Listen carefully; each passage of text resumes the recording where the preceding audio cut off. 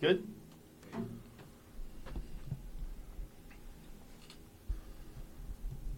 Here we go.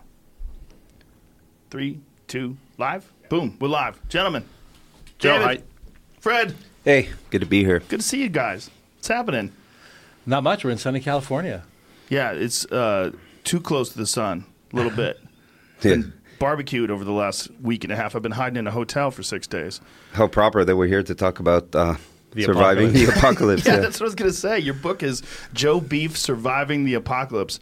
A cookbook for surviving the apocalypse? What's the purpose of the title? Just a goof?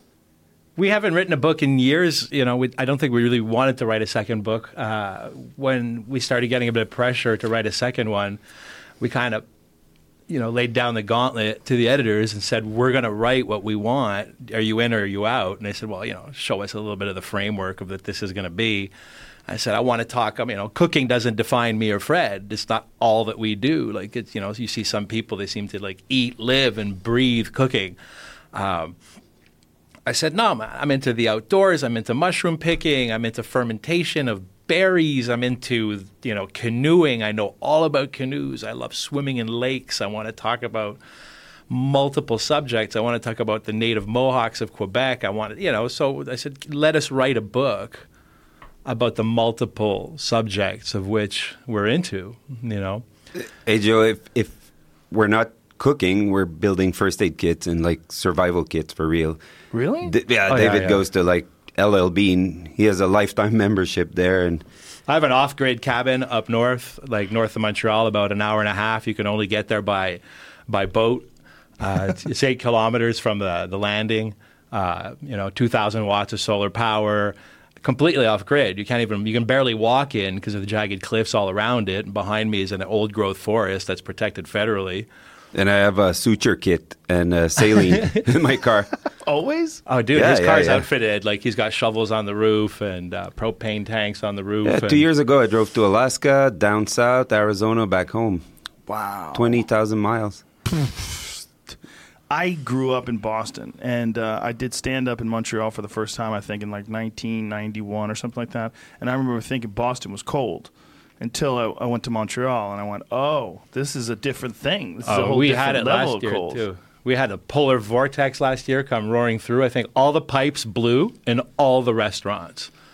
I'm sure. Yeah. January 2nd, But what I was going to say is, do you think that living in such an extreme environment, a beautiful city, amazing city, but it's an incredibly harsh environment in the winter, do you think that makes you more cognizant about the need for survival? It's always in the back of my head. I have 3 daughters. It's always in the back of my head. They said, this is incredibly cold. If the power goes out for 48 hours, I have to start a plan B.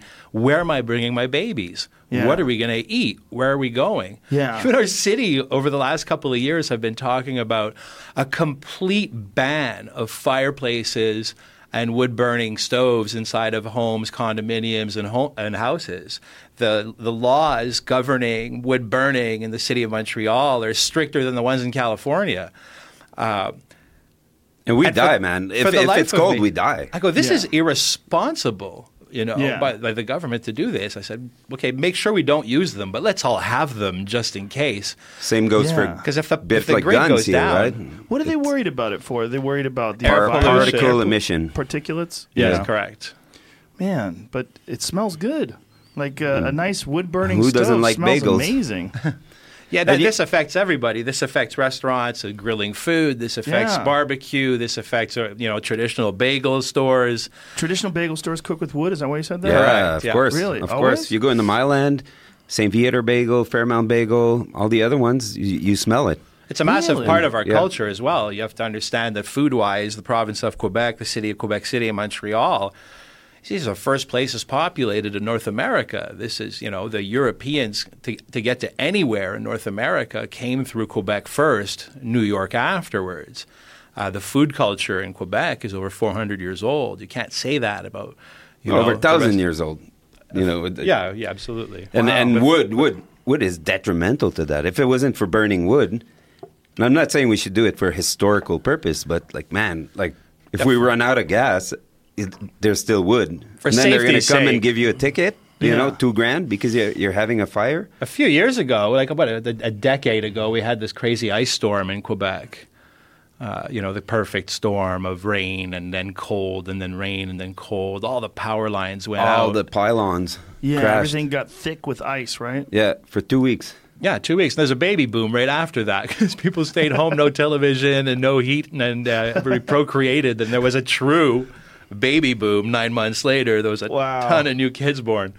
That's hilarious. Yeah. But you know, it's the deep freeze, it also like cleans the city in the winter. So from your perspective, if the shit hits the fan, they come and see us. Because it's a pretty good city to survive anything, you know? It's a pretty neat place because the winter just like sanitizes everything. You start again every year, you know?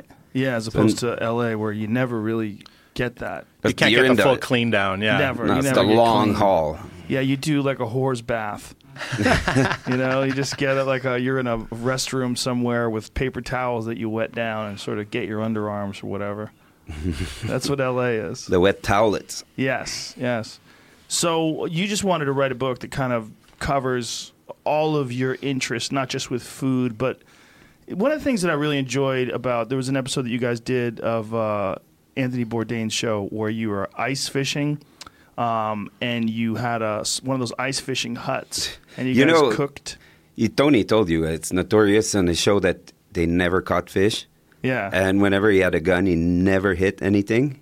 So we knew that, and we knew that there was not a pike and there was not a walleye that was going to bite. So we're like, okay, option A, we sit there and we like take some fake fish and we fry it up in cornflakes and shortening in a hollow cabin. Or we just went like Joe Beef crazy and we brought all the old cookbooks we had, all the spirits, like Cuban cigars, all the copperware, all the stuff. And we made a menu from an old Lyonnais restaurant, Paul Bocuse, that he did a show at after. And he knew nothing about that day. And we just went from fishing after he asked us about like strippers in Quebec and like just a few funny banter. And we just went in. It was like magical. It was seriously a tenth of the size of this room here. Yeah, it was a tiny, tiny little shack. And he tapped out that day. Yeah? Yeah, he was having a good time, and we brought some fine wines and fine spirits, some really rare oddities, some old chartreuse and stuff like that Fred had lying around. And Tony was there you funny. guys are. It's up on the screen right there. He let it go a bit, What a nice- he calmed down and enjoyed us and let us do our thing. I'm a bit fatter, eh? Oh God. That was in the wine drinking days too, right? Yeah, correct. Look at that. God, that looks good. Is that foie gras and some sort of mashed potatoes or something? Yeah, that's a wild rabbit. It's a French recipe. It's called hare à la royale, where you cook the hare for a long time, and hare, yeah, and you serve it with truffles, and you keep the blood. This hare is snared, so it's still full of blood, and you keep the blood, and at the end you thicken the sauce with the blood. Whoa. Oh, it's very good. And I bet you, it's funny. I bet you it fits all the principles of nutrition now, It's like blood and all the organ meats and all the...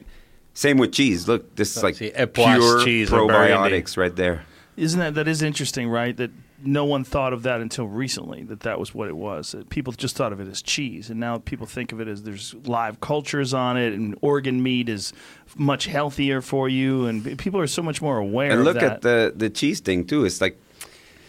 Now, a lot of the probiotic makers are doing like lipo deliveries. They coat it in fat so it resists the stomach acid, right? But that's fat. Probiotic from cheese is covered in fat. You eat it after your dinner. It lives through you. And it all, in a perfect world, it comes from right around your house, right? So you eat a cheese and the probiotics are the same one that you're going to encounter later. So you kind of get immunized in a way. Yeah. That's the benefit. That's what true local is. Right, yeah. There's a benefit to eating cheese after a meal? Yeah, sure. It is. When it's a very pungent, advanced, alive, raw cheese, it'll be seen ultimately as a non-alcoholic digestif. What is a digestif? To help stimulate digestion. Ah, no kidding. Correct. So it's almost like an enzyme. Like a probiotic. Yeah. Wow. But mostly now they're figuring this out, that the problem of the low-fat diet and the, like brown rice and chicken breast, the bodybuilder diet, nothing triggers your fullness. Because they realize that fat actually makes you full quite fast, right? So if you eat a bit of cheese, you're done. You tap out after. You don't eat like a full plate of cheese or layer it on a hamburger, but just a little bit of cheese after just cuts you off, and then you have spirits, and cigars are not that healthy, but... Yeah, I've been talking about that with a lot of nutrition experts, where they say that your body, when it eats a lot of carbohydrates, you can consume carbohydrates far past what you actually need, whereas if you're just eating a lot of fat and protein, your body tends to regulate itself much better. Satiate, yeah. Yeah. Now, you guys, how long have you been in Montreal? And I have to tell you, and I've said it before, if I had to say my all-time favorite restaurant, I think Joe Beef's my all-time favorite restaurant. I don't like to say my all-time number because there's a lot of great restaurants in this world. But damn, if I had to choose one, I think I might choose you guys. No, you're very kind, but we have to take you out to other places to change your mind. I don't think you're gonna, man. You guys are the first. It's kind of, if you're a horse lover, turn your head, plug your ears. You guys are the first people that ever served me horse, and I was like, what? When you brought over it was a horse tenderloin, and I was like, what the fuck? You guys are eating horse up here? And horse tartare. But it's a stigma. You know, it's a cow, an elk, a bison, a deer, a horse. It's a four-legged animal. And, you know, what if I put a bison tenderloin on this and serve you a beef tenderloin and a cow tenderloin and a deer tenderloin, at the end of the day, it just has a couple of degrees of separation from the other. It's all flesh, really. And it's very subjective that we base our nutritional choices on how pretty or how cute an animal is. It doesn't make sense. And we're lucky now we're able to choose what we eat. Right. Like it wasn't like that 100 years ago. The purpose of the food guide until like 40 years ago was to make sure you had enough calories. Now we're in an age of restriction, so we say like, I don't want horse, I prefer deer, or I prefer veal, or I had chicken yesterday, I can't have twice in a row. Like, all this is a bit of fluff, what we do, in a way, because we're so fortunate to have enough food to decide. My friend Remy Warren was on a backpacking horseback elk hunt, and one of the horses fell down and broke its leg, and they had to make a decision. They were deep in the backcountry, and they had to shoot it, and it just wasn't going to get out of there. And after they shot it, he decided that really this animal's going to go to waste. So they took the back straps off, and they cooked it and ate it. But he said it was a really weird moment where, like, this is an animal that was like everybody's petting it, and it was you're riding it, and it was a working animal, but it was an animal that you loved. And then all of a sudden it's down, and you have to kill it. And he's like, well, it's going to go to waste. He said it just felt wrong to let it go to waste, so they cut the back straps off of it. The reason I think we don't eat horse culturally is really based ultimately on the Battle of Wolfe between Montcalm on the plains of Quebec City. That was a decisive battle in North American history, whereas if the French had won that battle, everybody in North America ultimately would be speaking French. They didn't win that battle. So British rule imposed. So in England, you didn't eat horse by royal decree.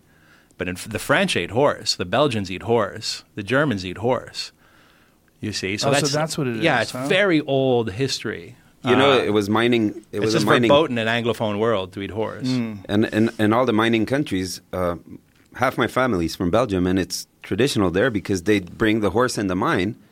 The horse, it's sad for a horse to live in the mine in the dark, but they wouldn't bring it out when he was old. They would just eat the horse. Most cultures eat horse. Well, it was a necessity. I mean, you couldn't pick and choose back when all this was instituted. We're very limited in the proteins that we eat, especially in North America. Quebec less so. Quebec is a very open-minded dining public, very advanced dining public, very old dining public, and of course Latin, French dining public.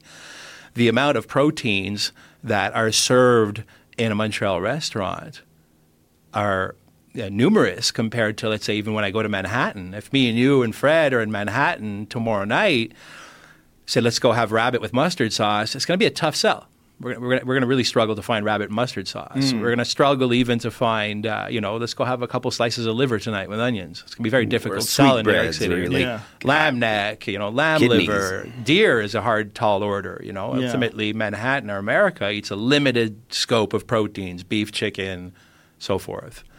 Whereas, French culture, Quebec, we have all the proteins. I have young dining clientele that have no problem eating kidneys medium rare, liver, lamb liver, deer neck, deer heart tartare. It's not a thing. Like, it's not what other restaurant people are eating. It's just part of the registry, you know. Little girls, like your daughters, were raised eating, you know, the food that their dad hunts and the food that their parents buy. Some people of lesser means eat pork liver. They're raised on it. So when they see liver on the restaurant, cute little, 19-year-old girls that are about to go out to the club later will have a slice of liver. You won't see that in New York City. Are you allowed to sell venison here that you hunt? No, not that you hunt. You have to buy farm-raised stuff, and oddly enough, most of it's from New Zealand. Most of the stuff that we're getting here in the United States is from New Zealand, and if they call it venison, it's most likely some sort of stag or, and the elk that we get, if we buy elk at a restaurant, it's all from New Zealand. Well, so you can't harvest it. When you do a kill, you can put it in your freezer? Yes. Okay, perfect. Yeah, well, I have 2 freezers back here. All of the elk that I get from myself that I hunt, and I give it to a lot of my friends, and I make sausages for my friends, and I send, but that's the only way they're going to get it, unless they go out and get it themselves. There's not a place in Los Angeles where you can go buy elk meat. In Newfoundland, hunters are allowed to sell moose back to the restaurants. Really? Yeah, moose were introduced onto the island of Newfoundland from Maine. And there was no natural predators on Newfoundland. So and it's a perfect environment for them, so they just propagated. And that's why they drive slow there, man. When we shot with Tony, they drove slow. Like, we drove for hours, like full days to go, like 300 miles, because you can't drive fast because of the mooses. So you can have a restaurant, like in the hotel we stayed, the restaurant had a permit to buy moose. So they would make like moose curry and moose sausages. But like a Days Inn kind of vibe. Like, not a great restaurant, like a hotel, a hotel restaurant serving wild moose burgers.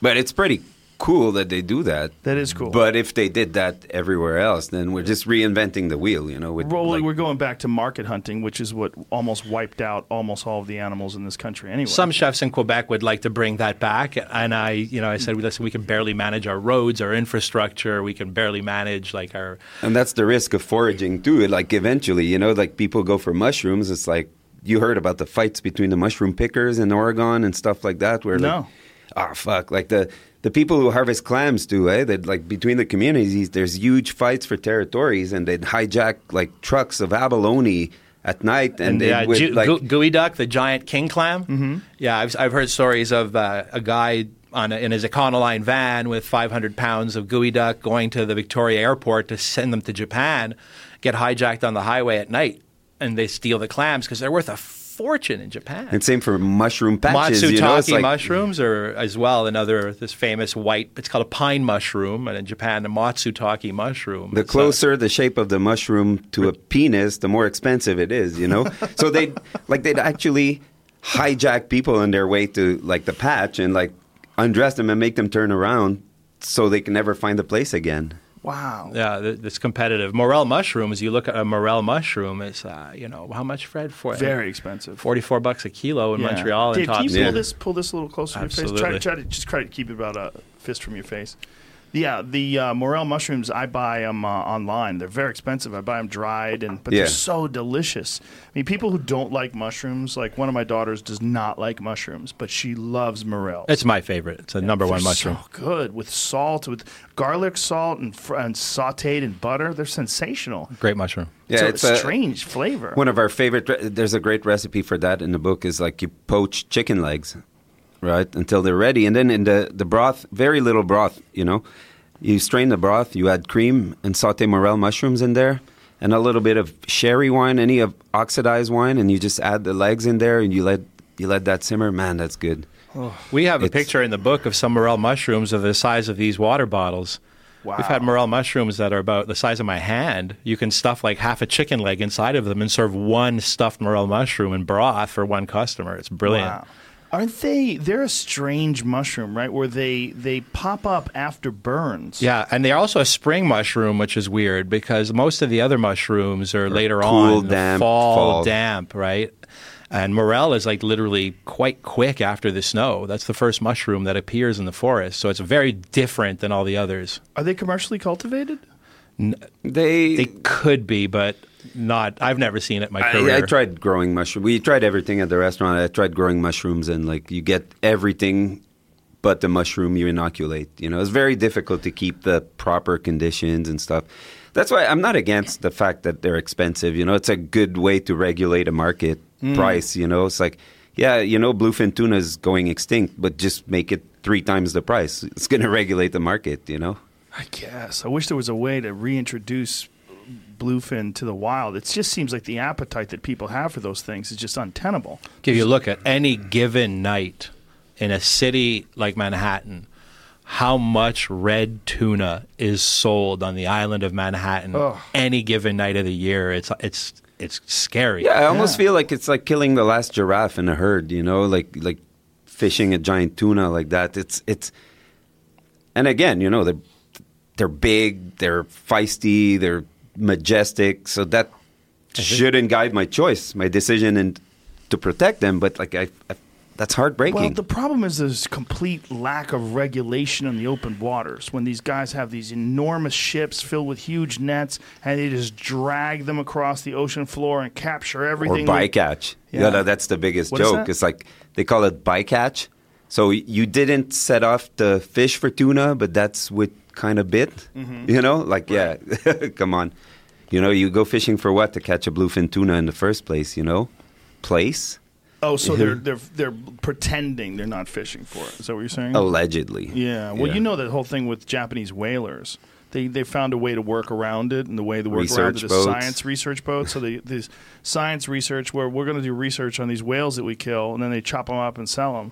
And Sea Shepherd has been tracking that down, and they hover over them, take photographs of it, and report them, and it's ugly business.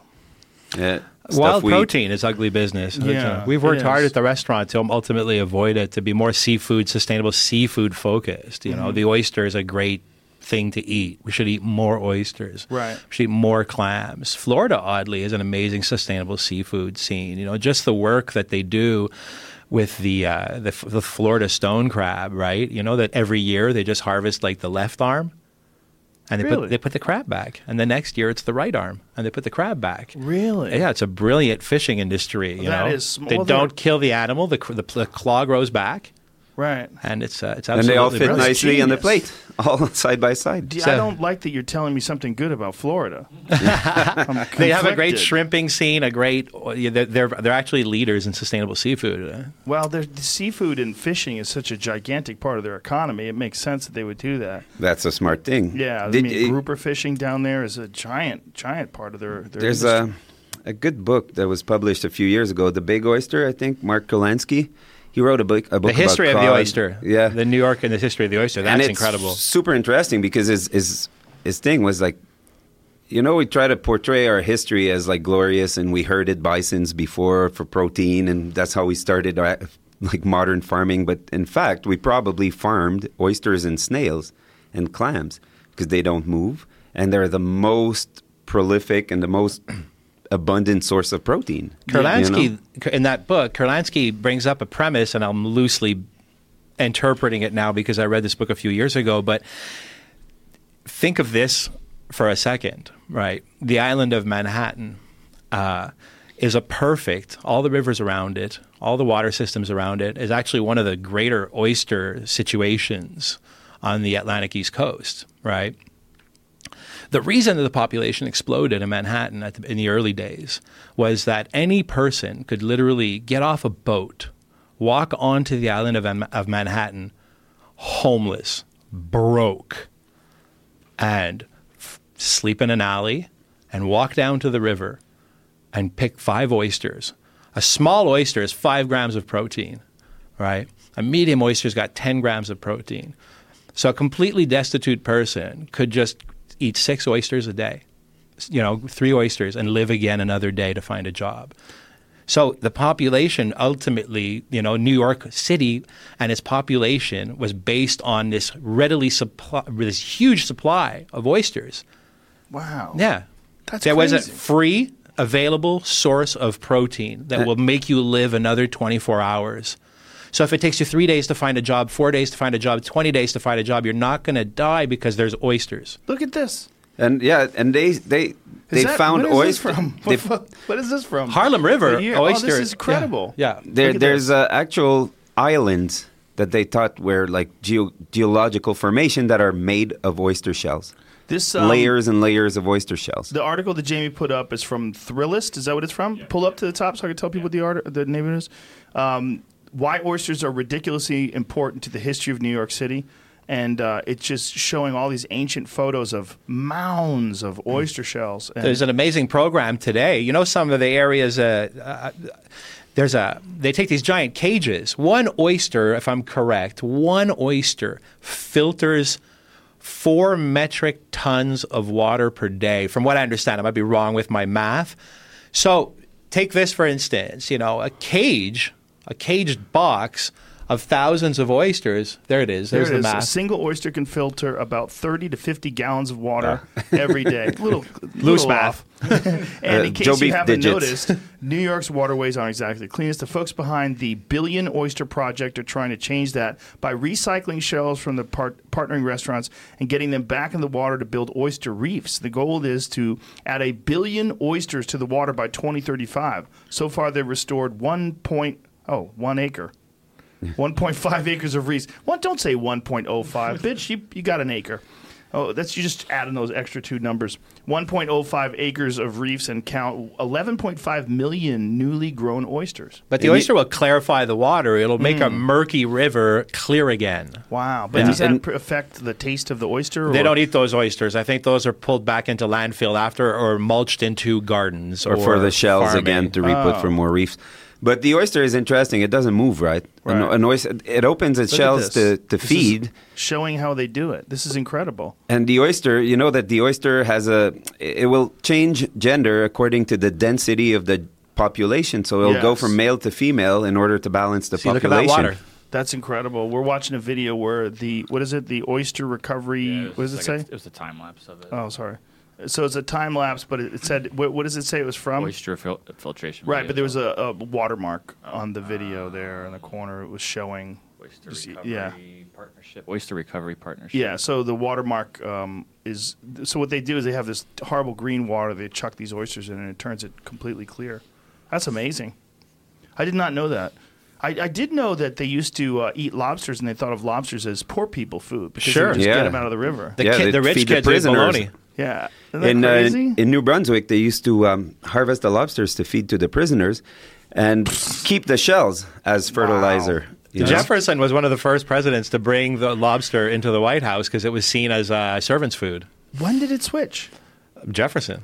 So when he started doing that, that's when people realized it was so delicious? No, that's with the lobster spaghetti at Joe Beef. We changed the whole thing. The lobster spaghetti at Joe Beef is insane. That lobster spaghetti, that's off the charts. You know, also the child labor laws were instaured primarily because of the kids that used to work in oyster shucking plants. Really? Yeah. We had one of our best friend, if not our best friend, passed away like 6 months ago, John Bill. He was a great chucker. He helped us at the bar, but he's like deep into sustainability and history of oysters and everything. And he was like the source for oysters for everything. He wrote a beautiful book. Yeah. We'll send you a copy. It's an incredible book. They're a good food for vegans to consider, too, because they're more primitive than most plants. Yeah. Most mollusks. John used to call them ocean cupcakes. Well, they're delicious. It's a great source of protein, but it's also, they don't have any nerve endings. They're not feeling anything. Well, it's a sea vegetable. Yeah, it basically is. Yeah. We have an issue, or some people, not myself, but some people have an issue with things that are capable of moving.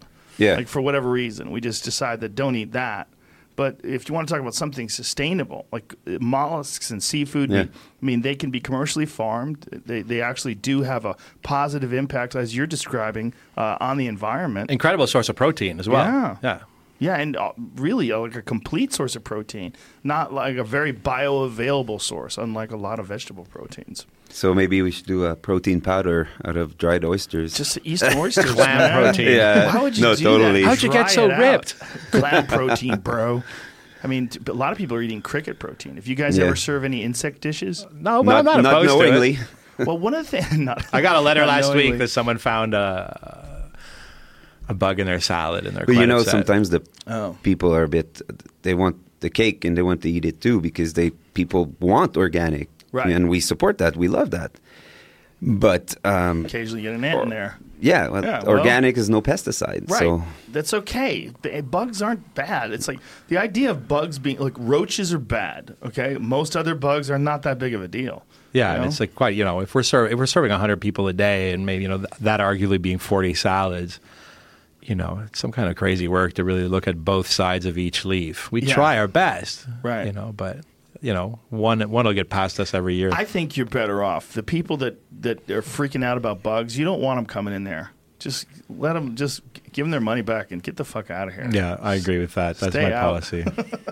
But when I was in Mexico, we checked into this resort and they had a bowl of fried crickets in the hotel. Like they had some sort of a flavor to them. They added some flavor to them. Yeah, Rene Redzepi in Noma, arguably one of the world's best restaurants, is obsessed with serving ants. Really? Loves them. Why lemony ants? fresh. I don't know. I think they're crunchy. They're delicious. He thinks they're fine. Of course, and he's doing this wonderful Nordic cuisine. And there's ants, and when they forage vegetables homework. and they forage mushrooms, and there's also ants. So why not forage those too? And it's a homework they do for the rest of us. It starts. They're doing the right thing. People pay a lot of money, fly there to go eat there, but he's doing some good legwork on how to prepare them, how to raise them, how to. I'm not saying his food is based on that, but I'm happy that somebody did that part of the research. And he'll bring the point up, and that'll, ultimately, by osmosis, other younger chefs will try to do that. And it'll normalize it a little bit more. So, expect ants at Nordic restaurants. Interesting. So this is the new trend. Get ahead of it, folks. You heard him, Los Angeles. I know you trendy fucks are out there thinking about what's coming. Crickets are a weird one. Like crickets seem to be like universally accepted. Like cricket protein, you see a lot of cricket protein bars. You don't see too many other insects being like commercially harvested. David and I were in New York for Anthony's memorial thing, and we walked in the Bowery, and middle of the afternoon, hot sun. Oh, this is a good one. And there's like a little store. No refrigeration, and there's buckets of clams and, like mesh bags, like you put onions in. There's a big mesh bag in a bin, and it's full of giant bullfrogs. Like looking up at us. Like 100 little bullfrogs. But like lined up in a box, like oranges in a box. Like 1, 2, 3, 4, 5. And they're alive. Yeah. And their little eyes just looking up like this. Whoa. And I was like, sure, we have frogs in the book, but that was... So hang on. Fred and I have been cooking for years, 25 years arguably, if not more. We're every animal in French cooking. Okay, so of course we just look at the frogs. We don't say anything to each other. We keep on walking. And I go, hang on a sec, Fred, walk me through this. He goes, how exactly does this work? I know how to do a rabbit. I know how to do a hare. I know how to do a duck. I know how to do any fish, any seafood, lobster. So you get a case of frog in the kitchen. What's your first move? Right now, what's our first move? So we take the live frog. Do I put it on the cutting board? Do I hack its legs off? And what do I do with the 60% remaining of the frog? That's what I'm worried about. Yeah. Is it ground? Does it end up in dumplings? Where's that other part of the frog going? Is it soup? Is it broth? That's an amphibian. Right. It was fascinating. Did you experiment? No. No. I'm mortified. And after that, we went to Tony's Memorial. It was in a Chinese restaurant, and I was just like, I couldn't eat. Because by default, everything had like frog in it in my head.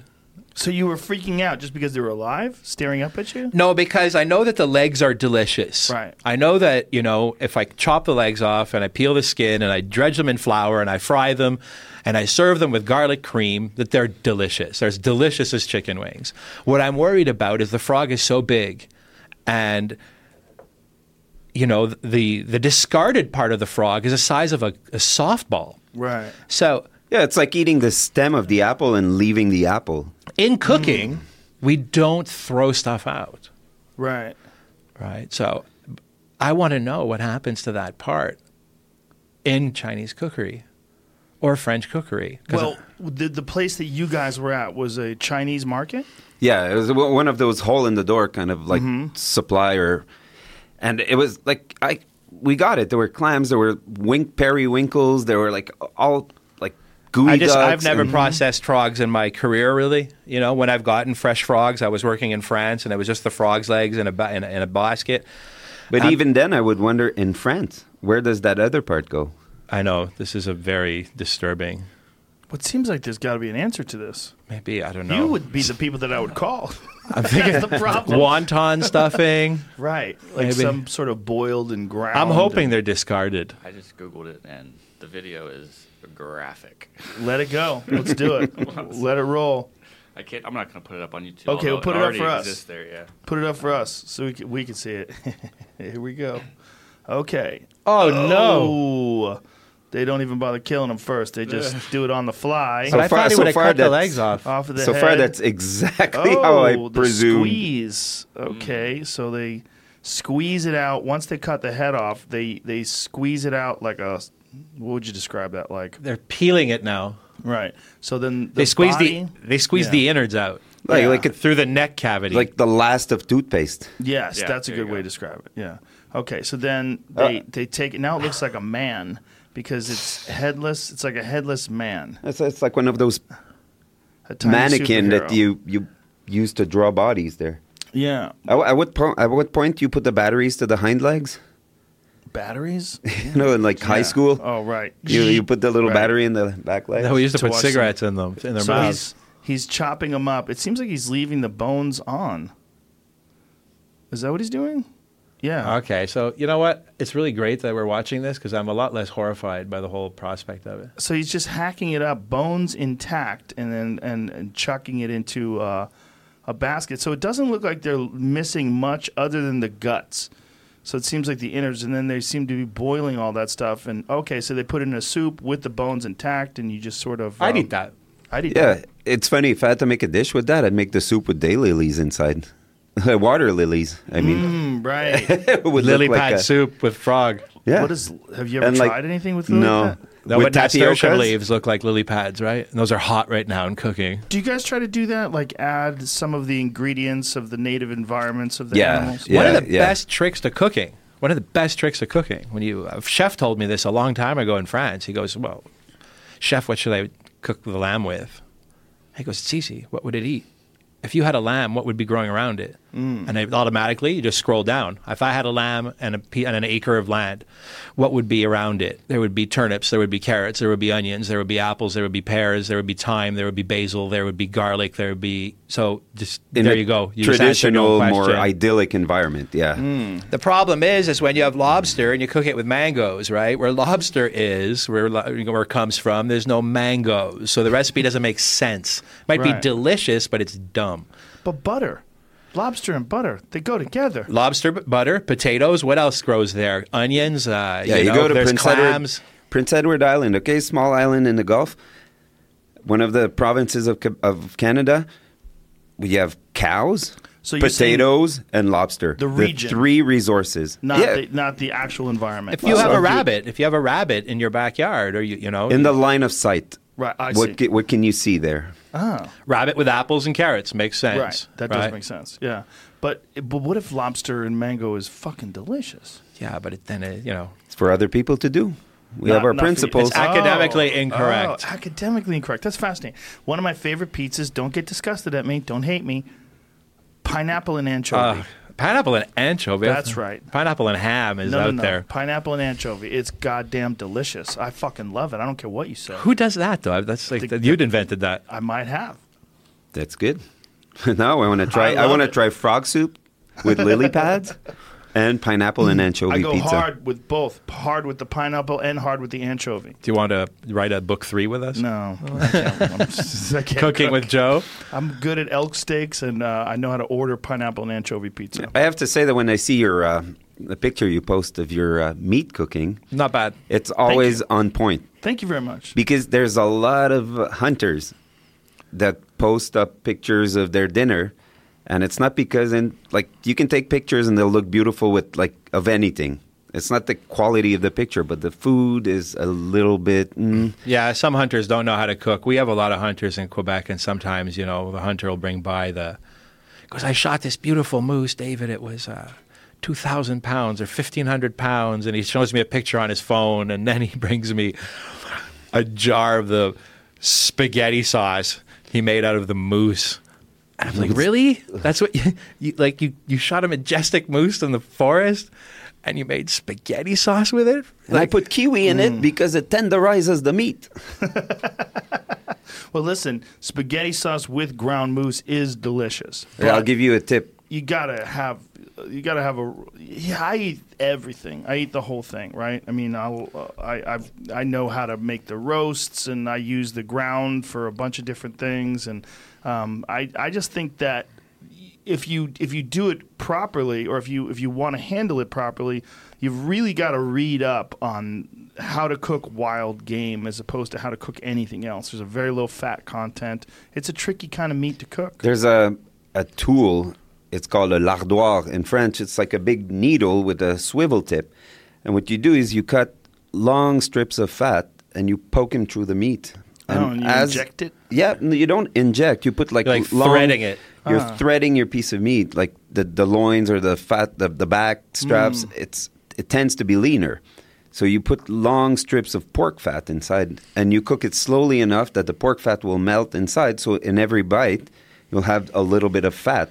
It's a neat thing. It's an old French cooking trick. Yeah. That sounds sensational. Or what we do, actually, like for the wild rabbit, which is extremely dry, we'll put a veal foot with the skin. So that'll give off the collagen, and we'll put a slice of pork belly with it. That'll give off the fat. When are you guys going back to Montreal? Tomorrow. Yeah. If I can't give you meat, right? It wouldn't. No, we couldn't get through the border. Wouldn't work. Damn. Not this way. The other way works. Yes, but, it works if you hunt it and bring it through. I've brought meat back, but damn, I'd like to give you guys something. See what you do with it. Yeah, it's a lot of things. It's our favorite meat, but you know, it would be sooner be caught with bricks of hashish than venison as restaurant owners. You know, like you we'd be in less trouble. You cannot have any wild game in your restaurant, even if it's just for your own personal consumption. No, really. No. Yeah, sturgeon too is a problem in Quebec. Caviar, we have a lot of sturgeon in the Gulf of St. Lawrence. The laws are like lights out ridiculous. If you get caught with like a gram of caviar in your boat, you don't have a license. They'll freeze your bank accounts and seize your house, kind of thing. Really? Yeah, it would go south quick. What is the concern? Is there such a commercial market for sturgeon caviar? Is that what it is? Yeah, exactly. Yeah. Wow. So people just go that far out of their way to get caviar that they had to just make these. It's like a fish right now is worthless if you can't use the caviar, right? Right. We're allowed that. There's a fishery for them. They fish the sturgeon. In the Gulf of St. Lawrence, when they catch them, they have to gut them. They have to remove every egg and dump the eggs into the water.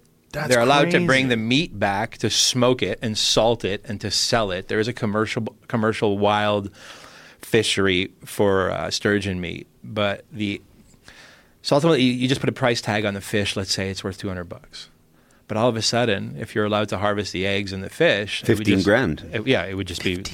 Yeah, because they produce a monolithic amount of eggs. Well, what's crazy is now you're making it useless because you're throwing it away, something that's incredibly valuable and delicious. The quotas are very small, though. Let's say if you had a sturgeon license, I imagine you'd allowed 5 or 6 or something like that.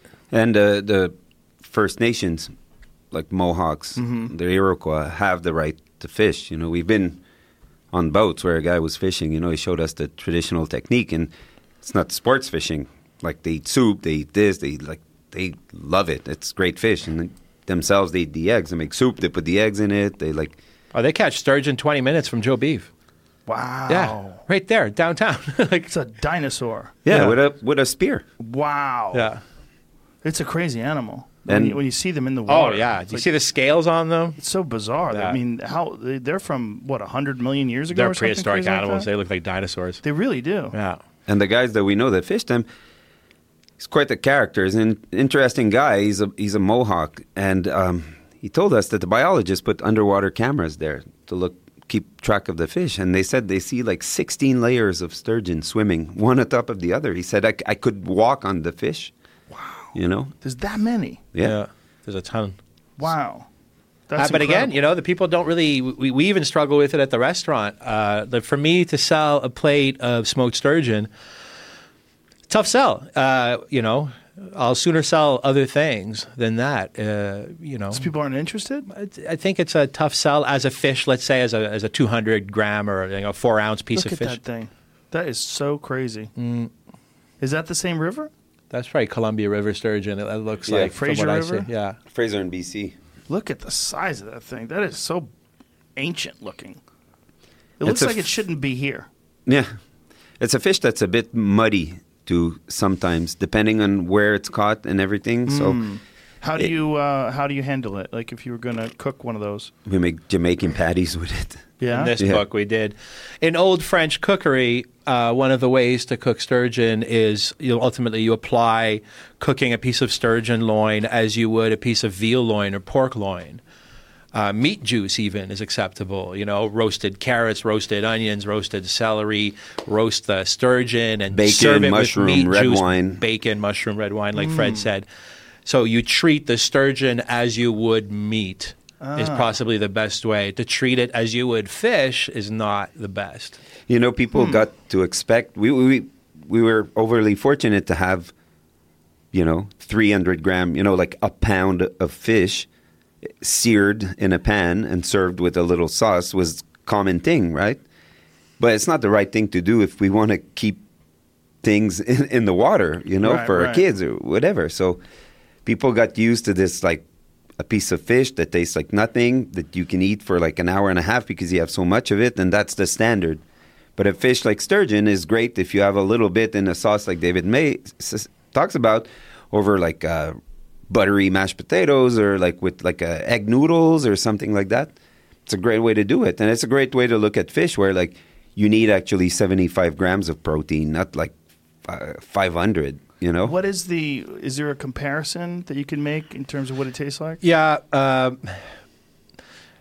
veal loin a little bit, I guess. Really? Somewhat. Wow. Braised veal collar.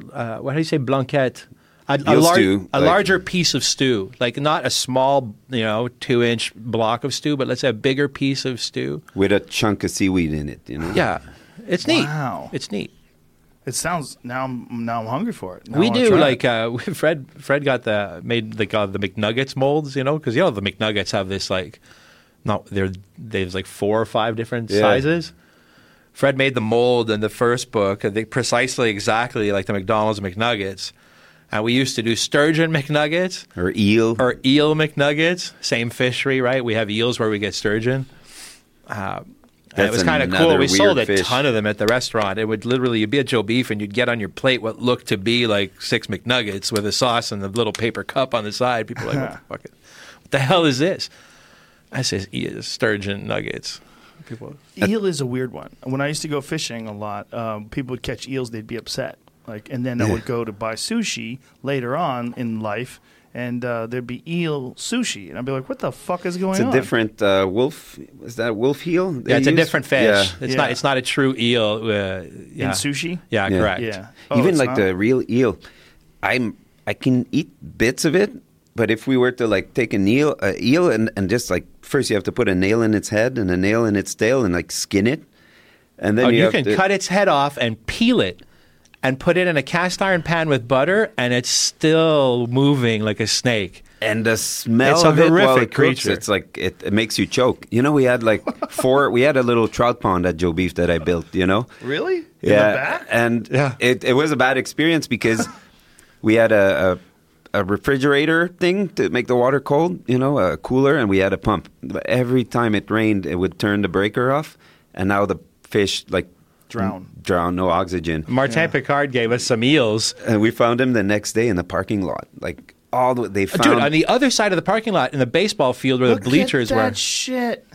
They're cooking it, and it's swimming at a rapid It's had no pace. head and no skin at this point. This is a grill. What does it say? It says shocking clip of cooking an eel alive in Seoul. No, but it's got that eel is beheaded and Yes. skinned. It's beheaded, and it's still skinned. nervous system is still very intact. What are those things in the bottom? Those its legs? That's probably its guts. Oh God! Look at that thing bucking. Oh and man, kicking. that's real stir frying. I caught one once in Nova Scotia on a hook and line. And when I caught it, the fisherman next to me said, "Oh, don't reel it in." So I just held my fishing rod. I wasn't reeling in, and the eel reeled itself up my line to the tip of my fishing rod and started reeling down my fishing rod towards me. I was a kid. I was horrified. Ever since then, I've had an issue with like eels. I worked in a restaurant in France, in Dijon, and in the fridge, right near the cooking line, there was a wooden box with a cinder block on it. It's the first day I worked there. I was helping out on the fish station. And I hear in French, "Un anguille en commande," when one eel ordered up. And then the fish chef says, "Go in the fridge. There's a wooden box. You take the cinder block off it. You just lift the lid a little bit, plunge your hand in there, grab an eel, and bring it back to me." I was like, "You're kidding, right?" So I literally do that. I go into the walk-in fridge. I pull the wooden box out. I take the cinder block off the top. I lift the hit. It was just literally, 50 eels writhing together in a box. That's like Indiana Jones, No Like, water? No, they live with it out of water, no problem. Martin Picard at Pied de Cochon, in his restaurant right now, I was there last week, he has a lobster tank right in a doorway. I think they hang your coats right above it. And in it, there's like 8 massive eels. They have to chase them when they come at work in the morning. They reopen the restaurant. They'll find them like in the cash register, in the coat check, in the front of the lettuce restaurant bins. They have like cinder blocks down now on the top. They got a plexiglass top with holes in it so it oxygenates, and they're literally pinned down in that tank. But even as you're eating, and you just see those giant eels in a tank the size of your flag here, it's just horrific. You know what's the best thing about eels? Talking about it. That's the best thing. Just this? Yeah. Now, what about the flavor? I like it super smoked, super salted down with a good sugary, salty brine. So you have to cover it. Yeah, like in nuggets, like we did. But like even like in that restaurant David was talking about, if you take a fresh piece of eel and put it in a cast iron pan, the smoke it does, it's like mustard gas. Oh, yeah. Really? Yeah. It's got like, it's super I'm a little bit allergenic. allergic to, I guess, not all fish, but some fish. And I when I used to work at that restaurant, we would literally put a knife through its head and into the cutting board, and then another knife through its tail so it would be straight on the cutting board. So we'd pin down the left side and the right side of the eel.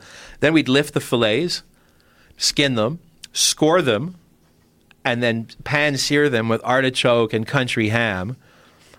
And as I was pan-searing them, I was breathing in the vapors of searing the eel, and my lungs would seize. I'd have it would give me an asthma attack somewhat. It was wild. Now, is this a popular dish in France because of necessity, because of a lack of food Correct. choices? A lot of old French cooking would be based on what you had in your neighborhood. French cooking was very different pre-Federal Express, pre-roads, So eels in French cooking would come from the Bordeaux region ultimately, and, would be like la matelote d'anguille. So it would be an eel stew in red wine with, of course, carrot, onion, celery, exactly like a beef stew.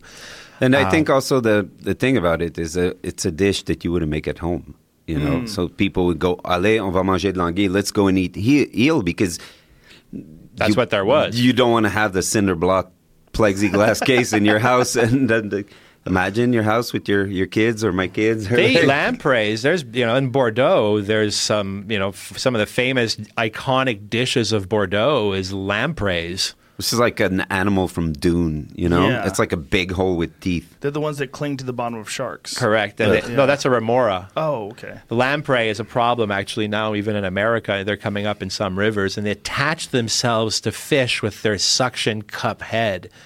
They're just horrific animals. Toothed suction cup head. Yeah, It's tooth. It's like alien. Dune. It's like that animal in it does Dune. look like that, yeah. What do they taste like?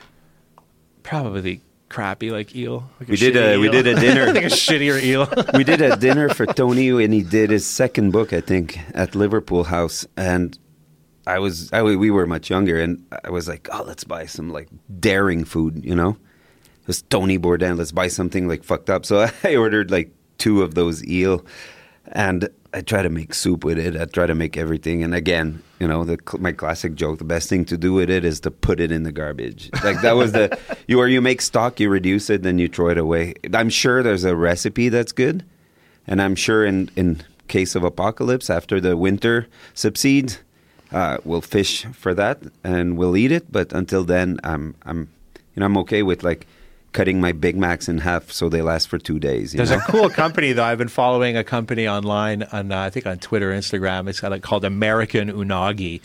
They're up in the Atlantic Northeast there, I think in Maine or Massachusetts somewhere.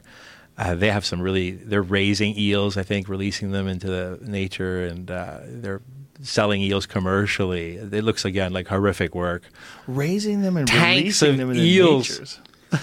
Is there like some sort of a environmental benefit of having the eels? Is that like Sting about the lobster and put it away in a freshwater river? They're a weird animal, right? Again, loosely based. My facts are old reading. But from what I recall, eels are cool because all the eels every year go back to the Sargasso Sea. Right? Is it true that... That's what I remember. Is that folklore, you think? Is this I an think old so, fact because in my there's a mind? thing about the oyster filtration volume? Yeah. Oysters filter eels. Yeah. So they all go back to this one area? Supposedly. There's a breeding salmon? area for them called the Sargasso Sea. Great place for swimming. And where's the Sargasso Sea? It's kind of the southern middle Atlantic, from what I recall. That's pretty safe bet. Right where the mythical plastic patch is. Oh, the plastic. That's the Pacific. You think that's mythical? I don't know. I've never seen really a real true picture of we it. actually There's a had Sargasso Sea. Okay, Eels. look at the eels. In our last... Making their way. Wow. Oh. That's so creepy. Look at that fucker. Making his way. Beautiful video, too, eh? What is this? Pretty cool. Wow. There's a guy named Boyan Slat, this is his name, who is a young fellow that figured out a way to filter out the garbage patch. And he developed this device, and they recently started implementing it. But he's been on the podcast before and went into great detail about it. The garbage patch is real. See, that's the American Unagi site. Whoa. Look at those fuckers just flopping around. Yeah, so they're in Maine. American Unagi's Instagram page we're on right now. They're in Maine. Yeah. Our aquaculture. That's cool. Damariscotta. It's great oysters there, too. Yeah, amazing. What about, have you guys ever cooked or eaten blueberry bear? No, we don't. Martin in Montreal. Martin is eating bear. He's hunting bear. He goes and baits every weekend, and then he goes and shacks. And what's a blueberry bear, though? My friend Steve Ranella has described this to me. Apparently, when bears eat blueberries, when they find, like it's towards the fall in particular, when they're trying to fatten up before they go into the den, they'll find these massive fields of blueberries. He shot one in Alaska. And this bear had eaten so many blueberries that when they opened it up, it smelled like blueberries. The actual fat had a purple hue to it. And it's supposed to be a spectacularly delicious meat. That totally makes sense. But it's funny you say that, because I was thinking about that with venison before. We have some friends who had a venison farm, and This is it right here. This is Steve cooking it on his show. The show's called Meat Eater. Steve will actually be a guest on the show here Friday. But see how the fat has a hue to it? Amazing. But he said it all smells like blueberry. So he rendered down the bear fat, and then, because this was all in the field, and then cooked the bear meat, this blueberry bear meat, chunks of it in the fat. Well, if the pigment is liposoluble, then it would make sense that you find it in the fat. But they made experiments, our friends, with the deer farm, and what they did, they wanted to know if the taste of venison was owed to the fact that the diet of the animal, or the way that hunters traditionally break down the meat in the field dressing of the meat, you know? So what they did is they put a beef, like a steer, and they shot him, and they prepared him. They dressed him the way you would a deer or a moose.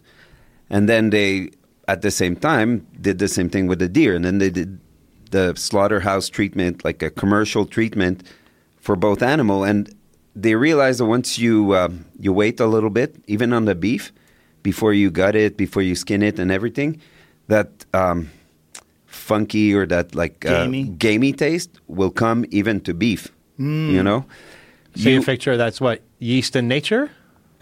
it's probably also they think that you might lack the skills to properly extract the guts. You might perforate the guts. Sometimes you might perforate the bile pouch there. Parts of the innards might come in contact. That makes sense. The skin will be on too long. Or it's not bled properly as well? Yeah, it's not bled properly, and then it's not chilled super rapidly. You kill in the morning. The whole sun is out. You don't have a fridge with you. You have no water, but on the other hand, when we have the wild rabbits, they taste like juniper, like very, very, very strongly like juniper, and that's in fact the challenge is to get rid of some of that juniper taste. Yeah, it's like the partridge that we shoot at the lake. And in fact, it tastes like spruce tips. And instead of when we cook, sometimes we'll cook meat, and then we'll even add a partridge, or at home I'll add a partridge or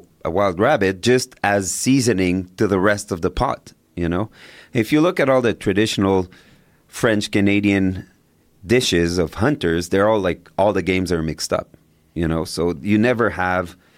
This is a modern cuisinier, like culinary fancy thing to have a breast of partridge seared on a bed of cabbage. Those things are always treated with, like I said earlier, with fat, with like all the spices, with wine, with cognac, with layers of like, even like organ meats in there, and you put a crust over it and cabbage. It's like, that's like we said, it needs a lot of skills to eat like good games. Yeah, I've never had gamey venison. I've been very, very fortunate that first of all, I've learned to hunt from people that really know what they're doing. So we didn't let anything sit out in the heat and made sure we opened it up and cooled it out quickly.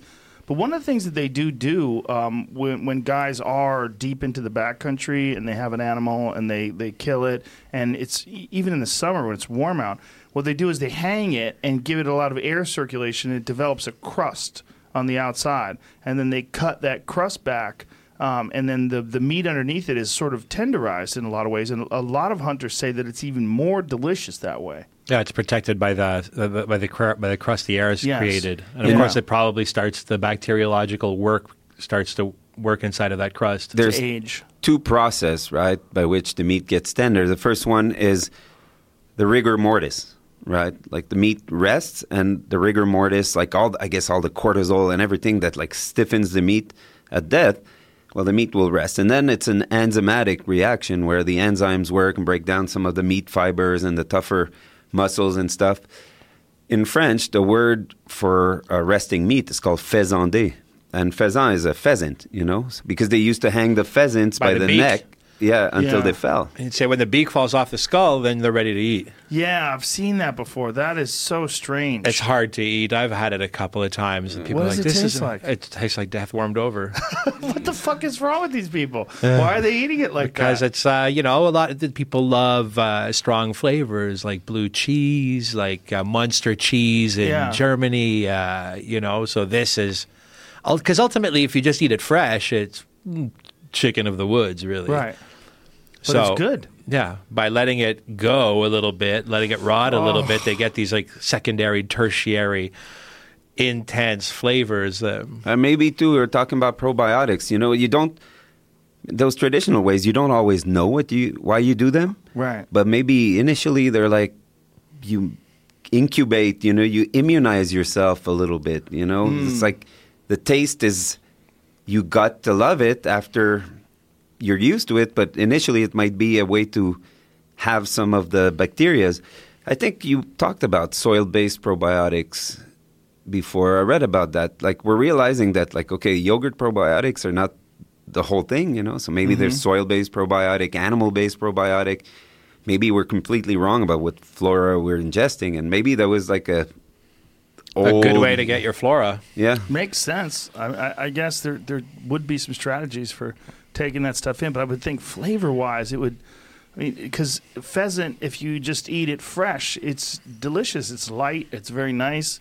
Like, I would think that unless there was no other way to store it and they didn't have refrigeration, which of course they didn't when they first started refrigeration is a super modern invention. If you look back, like I worked for chefs in my apprenticeship that told me stories about their apprenticeship, and it's like night and day. They said, when we woke up in the morning, we used to have to fill the ovens with coal, and go down to the ice locker and drag an ice block through the what's that stuff called? The wood Sawdust. Through the sawdust shed, and I was like, what? Wow. A lot of these old French restaurants that are famous had coal-fired ovens and ice block fridges. And the apprentices would live above, and they'd take shift. One night it'd be you that would make sure it doesn't die, because otherwise it'd be hard to start again.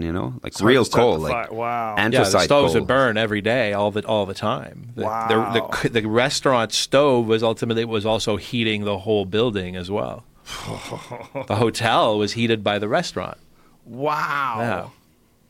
Well, it makes sense. I mean, it really does. But there's not a lot of animals that they would let get that funky, other than Shark. Shark. Oh, that buried thing they shark. do in Iceland. Or, that pickled shark. There's a Korean dish that I'm actually curious to try. It's skate wing that is fermented.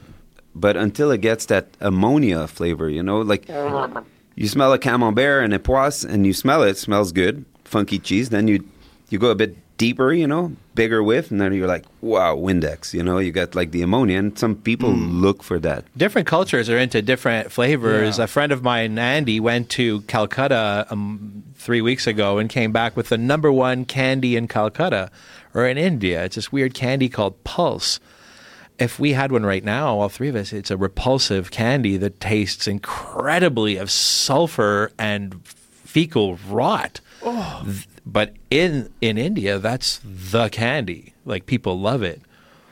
As well. In American winemaking and French winemaking, there's things in winemaking called flaws. Usually the flaws of wine in France and in natural winemaking, organic winemaking, will always be volatile acidity and Brettanomyces. Volatile acidity smells in the wine vastly of vinegar, and Brettanomyces smells vastly of fecal matter, barnyard fecal matter. These in North American wine and even in French wine are considered as flaws. In Japan, they love natural wines from France that have high volatile acidity and Brettanomyces smells. What would be ultimately considered a flawed wine in France, in natural wine world, is considered a delicacy in Japan in the natural wine world. Wow. So do they purposely take ones that have that funky smell and ship them off to Japan? Some winemakers, the wine agent will come and visit the cellar, and usually the winemaker will point him in the direction and say, maybe this might be for, and the guy goes, yes, this is what we like. Do we'll they take all of this. cultivate it on purpose in that direction? I figure nobody right now will come up and say it outright. But I believe so. And there are Japanese winemakers now all through France that work in a very funky way, and are more or less, pushing those wines into the Japanese market. Okay, I have to try this just because it's disgusting. So tell me what the name of the candy is again. Pulse. Spell that P-U-L. P-U-L-S-E. It's a green mango candy. Yeah, it's originally it's a classic snack, right? Where they use the sulfur salt. It's called black salt. And they'd put a bit of chili and sulfur salt on mango. And I have to admit that when I had the real green mango with the sulfur salt, is not that bad. That candy was like pushed. It's like the mega warheads, that we had as kids. I wonder too sometimes, like the gamey flavor of the pheasant, the cheese, the this, the eel, the that. I see it sometimes as a bit of a, the ghost peppers, a bit of a pissing contest between... Yeah. Right. It's like no one could possibly enjoy the taste of ghost pepper, No. right? No. Does it even have a taste? I mean, you even responding to that taste? I won't even try it. Have you at all? Who No? who loves that? Olivier? Yes. Those guys, they have they watch Game of Thrones, they get together. And they eat ghost peppers? Oh, yeah, and they have We're talking about Olivier Aubin-Mercier, who's a fighter in the UFC. Yeah, and they'll have ghost pepper parties, and then the next day they'll go to Comic-Con and dress up as superheroes, and then play some online poker and then eat more ghost peppers. Well, he's also a UFC fighter. I mean, you got to think he's a very extreme human being. He's a funny kid, man. He's a very, very, very nice guy. Yeah. It's You know, I mean, if brilliant. you didn't know that he was a trained killer, you would have no Yeah. idea if you talked to him. It just seems like a gentleman. Yeah, he's a sweetie. Yeah, he's Yeah. a good kid. Yeah. And it's a good for us. It's interesting. You know, we actually have a bit of a chapter in the book where we talk loosely about those guys and that relationship. Well, you get- guys sponsored him or something? before the Reebok thing, Right, yeah, because I remember one of the fights that we did in Montreal, we went to your restaurant afterwards, and Olivier showed up after his fight.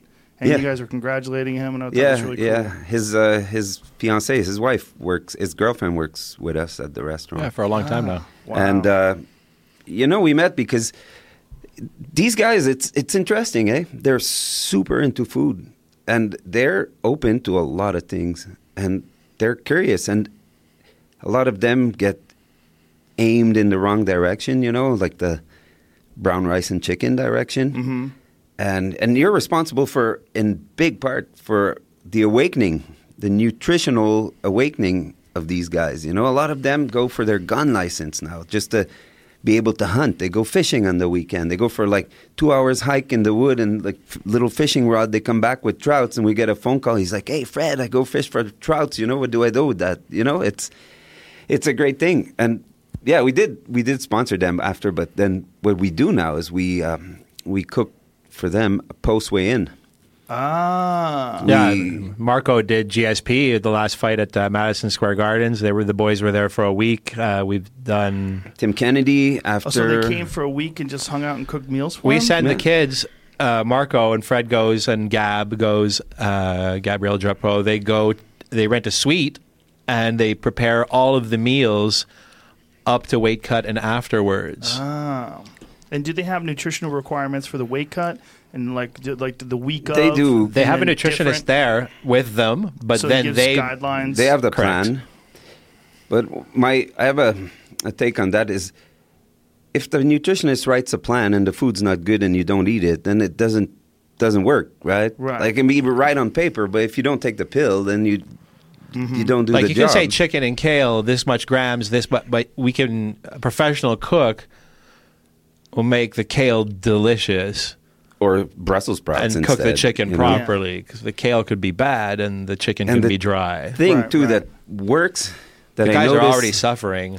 The thing that works the best in that case is that all of a sudden you have in the room, we set up a little table. So it's not like PlayStation dirty underwears, like pre-fight vibe. It's Dining with friends. It's dining with friends. And Yeah. and whether it's Marco, Gab, me, we know we don't talk. If you don't want to talk, if we want to talk, we're here, you know, and we'll hang out. But then you feel like your eggs in a tortilla. You feel like your eggs with potatoes, or like it's mellow, and it helps a lot with just the context of not being like ordering pizza from room service. You Right. know, Yeah, and George eating, used to tell us horror stories, before some of his biggest wins years ago. George said eating like room service rigatoni and pizza before like a major fight, Yeah. So now it's different. That's- And it's fun because, like David said earlier, we have many interests, and it's great to be able to explore them like that, because we couldn't do this job if it was for like 12 stoves in the kitchen, a bunch of pans, cooking pieces of meat, writing books about the seasons and tomatoes, and starting again. Like I couldn't do it. Like we love. Yeah, being a chef is like one-dimensional, really, And that, whether it's like Olivier, whether it's like going to visit a Neil farm, and like it makes it worthwhile up to this point. Well, you guys have a great philosophy about that, and that's one of the things that really came through with the Bourdain show when you guys were in the ice shack, is that you enjoy living well. Yeah, everybody has to live better. Take care of yourself, man. Yeah. Turn your phone off. Sit with your kids. Listen That's to one of the things that I really brilliant liked. things, man. Turn your phone off and come with stories. I had friends. When I have all my children now, I love to sit at the table and I'm quiet. I just let them talk and ask me questions and watch them, and it's just the best. It's better than my relationship with my kids is better than any relationship I have with any of my best friends. My kids are more interesting. My family's more interesting, and it's work to stay in contact with your family. And even the staff, you know. I enjoy very much working in the restaurants that we've built. I work 5 days a week with people that I've been working with for 15 years. These are important relationships. It's not employee-employer. It's if you quit and you tell me you're leaving, I'm going to go in my car and cry. I've been working with you for 15 years. My relationship that I have with many people that I work with is intimate. I've seen their children born. I've seen them go through breakups. I've seen their parents die. I've seen, like, we go to war every night at 6 o'clock. 150 people are coming to eat in the next 3 hours in 4 restaurants. It's a job that's so we're in different. A very high stress environment for 5 minutes. For 2 hours, it's we got to walk properly. We're knowledgeable of each other's space. There's a ballet, when you're washing the glasses and the food's coming out behind you. You have a sixth sense to know to move, not to get the plate to burn your elbow. And there's this ballet we dance every night with these people. And for us to think that, and most people still think that we're behind the stove cooking. I've got more phone calls to get help finding a doctor, therapist, whatever, nutritionist for the staff. Then I got calls about recipes or food. Our job is, I'm an expert in drain pipes. Artisanal plumbing, artisanal electricity, artisanal refrigeration. I know about concrete pouring now. Why? Because you've done it yourself? Yeah, we have these restaurants. They're very decrepit old buildings, and you can't. We're running restaurants with employees and a constant burden of payroll, and we can't just call everybody all the time. Mm-hmm. So by default, any good cooking school today, what Fred is saying, and Fred is the example of what a great chef should be a very good cook, a very good person with people skills, but should also have a minor in electricity, plumbing, and refrigeration technology. First aid, even now, we both don't drink. We both, I wouldn't say a health kick, but just want to be there, mind and body. We want to be present, and that's. We built something cool. I want to appreciate it, not be clouded. That's overlooked. That's people don't think about that when they get into this job. They think it's this warrior thing. We're savage. We're going to drink. We're going to party. We're going to do this. No, if you want to do that till you're 60 and then get a little cottage and write, paint, watercolor, buy a sailboat, you have to think about it. It's you can't live that life of drinking and. Why do you think that life is synonymous with chefs? We've been promoted and taught ultimately that you will get paid, you will make money, you will persevere if you understand how to promote excessive eating and excessive drinking. You will be recompensed if you build a place where people come and eat too much and drink too much and then spend too much, then you will be able to have a life, a car, a house, and raise children. Okay, so it's all good. First, you have to learn how to cook. Then you have to learn how to run a restaurant. Then you have to learn what a restaurant looks like and how to run and how to host, what the playlist should be like, how to fix a plumbing disaster, how to fix an electricity disaster, how to fix a staff situation disaster, how to run a clean house, or people are working together with all their different idiosyncrasies. But for my whole apprenticeship, alcohol was a reward.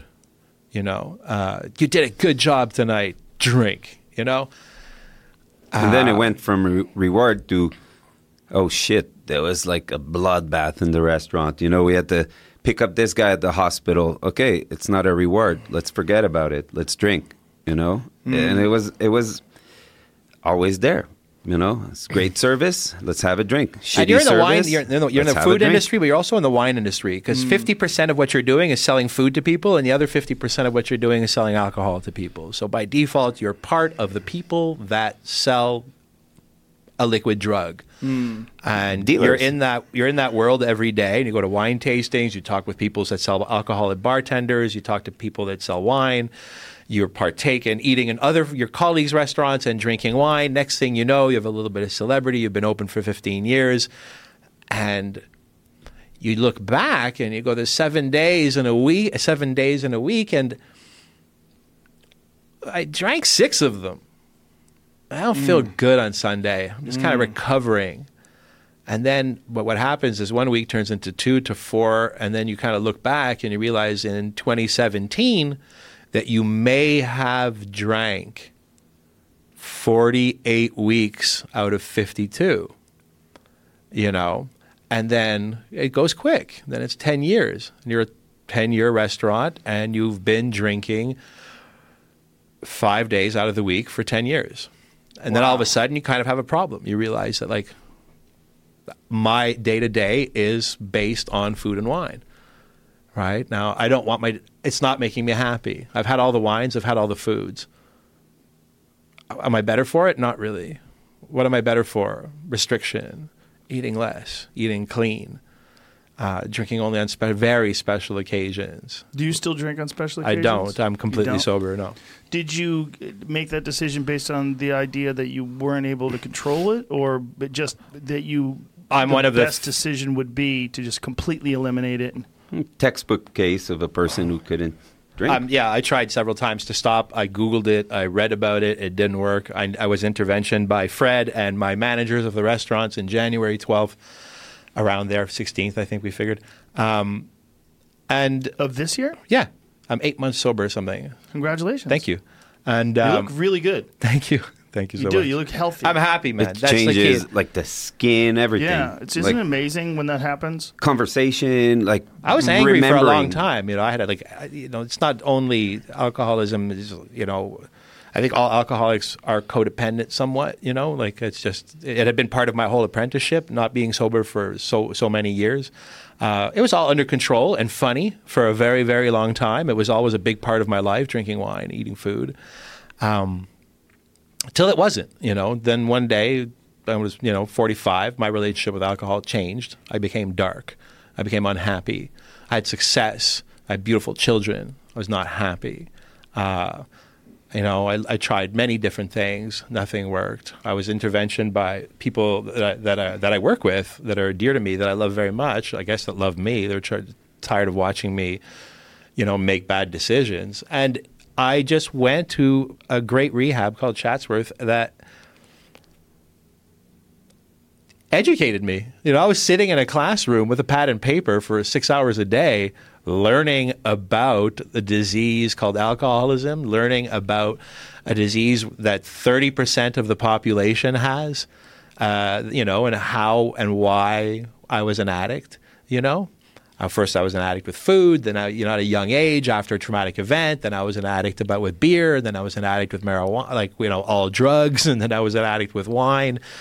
Follow up a couple more traumatic events in my, horrendous apprenticeship, and the stress of leadership in these restaurants. And, one thing led to another. My relationship with alcohol became not positive. With help, I understood. With education, I understood. And now everything's great. It's funny, too, because I saw it as an example. I don't like to tell him, but maybe it's a little bit of mentoring, I was the canary in the coal mine for Fred. And I decided, I was like, fuck, after Tony passed, I was like, I remember I was working on a new project doing tilings, and I was like, I heard the news in the morning. I went to tile all day, and then I couldn't wait to get home and have like 2 bottles of wine. And I was like, why? And we were the same about that. It didn't matter like what we loved at a point. Look, for example, we loved MMA, right? We loved going to the fights. We were like so fortunate. We go and see. We met the Fertitta brothers. We discussed, like we sat with them at dinner table. We met you. We met all those guys. David loves winemaking. Met all the winemakers. We met the best people in the field that we loved. Charmed life, not happy. Not happy, like ungrateful fucking little pricks. Well, I think part of the problem is that alcohol is a depressant. Correct. It's a huge problem. Just you get down. It brings you down. It brings you down. It brings your energy level down. It brings it's also your a vitality solvent. down. Alcohol is a solvent, and it destroys your soft brain tissue. Yeah. I was taught that in rehab. So would you drink acetone? I go, no. Well, if it was made by a lovely French vineyard with had barnyard a great aroma. But do you miss anything about the flavor of wine with a meal or anything? Have you ever tried there non-alcoholic wines? I don't even know. Do they Non-alcoholic beers? I go to wine tastings. I was just at Raw Wine in Los Angeles. I went to taste all the natural wines. Beautiful Natural Wine Festival. and you can taste them still? I taste them. I don't swallow. I rinse my mouth out. I'm very much involved in natural wine and viticulture reading and all that stuff. That's got to be so weird to have a mouthful of delicious wine, just spit it into a bucket. No, it's the same. Really? Yeah, it's like, because that's why did I drink wine? Olfactory, the nose, the flavor, understanding the winemaker, his philosophy, the geography of where the wine comes from, his work with using organic and biodynamic viticulture, not using sulfur. Just making this amazing organic beverage with very little intervention, natural wine. Without side effects. I don't have to swallow it because the drug is the same drug that's in all the other ones. Right. They can't change. The flavor's what's different. Yes. And what I like is more of the story, the guy, the vineyard, the varietals, Would you eat at a fine restaurant and have a delicious steak and do. a wine accompaniment and then just spit it into a bucket? I've done it. Goes to the bathroom. I was really worried. He shuts his mouth and he goes to the bathroom. I was worried with a mouthful of wine. Ryan Grave, our friend from Elena that worked with us for years, Ryan goes to a restaurant and asks for a bucket. And he'll sit with other people in the wine business, and they all drink wine, and he tastes the wine, and he has discussions about wine, and he tastes it and spits it. And because he's an alcoholic. Yeah, he's a recovered alcoholic, 3 years, but he's a wine buyer, and he's very much involved. He was my mentor when I got out of rehab, because in rehab they were telling me, you may never be able to go back to the restaurant. What? Yeah. And I was like, high risk of reoffending. Yeah. And I was like, I can't.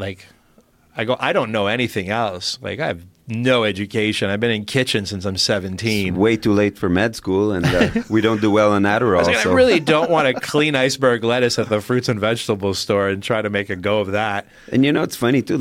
Even de-alkalized beer, non-alcoholic beer, it's better than alcoholic beer. What are you talking about? Heineken 0.0, man. Crisp. Really? Crisp. Outstanding. Really? Heineken 0.0? Outstanding. It's really good? It's fine. Well, I've only had O'Doul's. No, it's not good. Okay, so Heineken does it correctly. The order of non-alcoholic beer, in my head, is Heineken 0.0. Okay, hold on. Carlsberg 0. Grolsch 0. Grolsch. Beck's 0. And then everything else is not good after that. But let me add to that, because I'm also celiac, right? And there's a Glutenberg they make in Montreal that's no gluten and no alcohol. And now you can insert any joke you want. People are signing off the podcast right now. This podcast I thought these guys were going to talk about heroin and getting fucked up and eating meat. No, we eat meat. Yes, I'm sure. I'm sure. That's fascinating though that you actually still taste it and still. It's almost like if you're a heroin addict, just scratching the skin with the needle. We don't penetrate. Yeah, they don't recommend that. No, my therapist and the people at rehab do not recommend that I taste wine and spit it. But, I'm sure they don't. But I have friends. Again, I know a lot of sommeliers, and even I know winemakers. Some of the most famous winemakers in the world I've met in Burgundy at an AA meeting that are completely sober. Wow. Because they wanted to break this cycle of my great-grandfather was an alcoholic, abusive person. My grandfather was an alcoholic, abusive person. My father was an alcoholic, abusive person.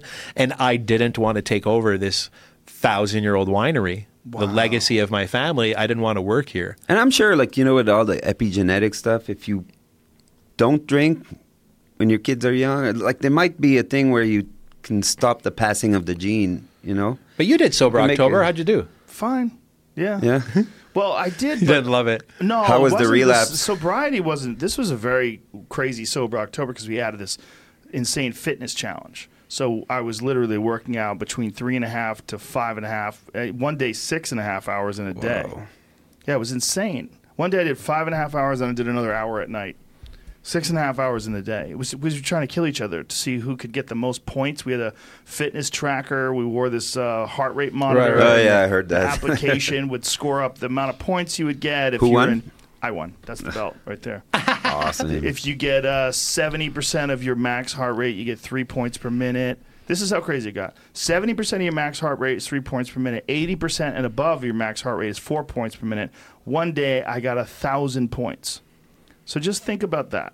Think about how many minutes you have to exercise at 80% of your max heart rate to get 1,000 fucking points. So you think sober helped you with performance or recuperation? I think I was on drugs the entire time. This is what I think. I think I was on the endorphins that come from long-range cardio. There's a what I was calling the I don't give a fuck drug.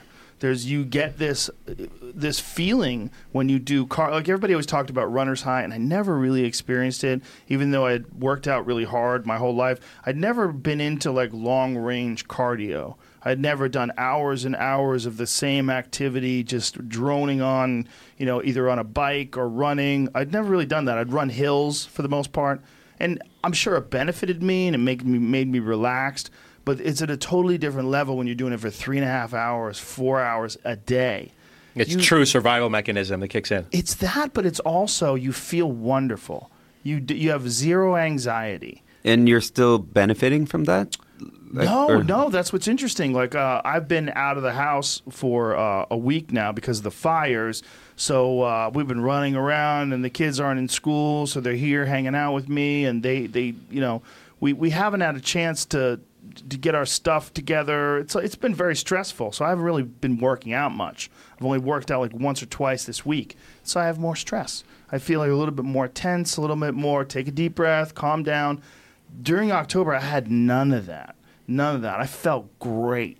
I felt like I was like, if you could take how I feel and put it in a pill form and give it to people, everyone would be hooked on it because you feel fantastic. And I never understood that. I would see these people running every day, and I thought they were just exercise fanatics. Like they just want to be leaner, or they want to just maybe they're obsessed. Yeah, maybe that's what it was.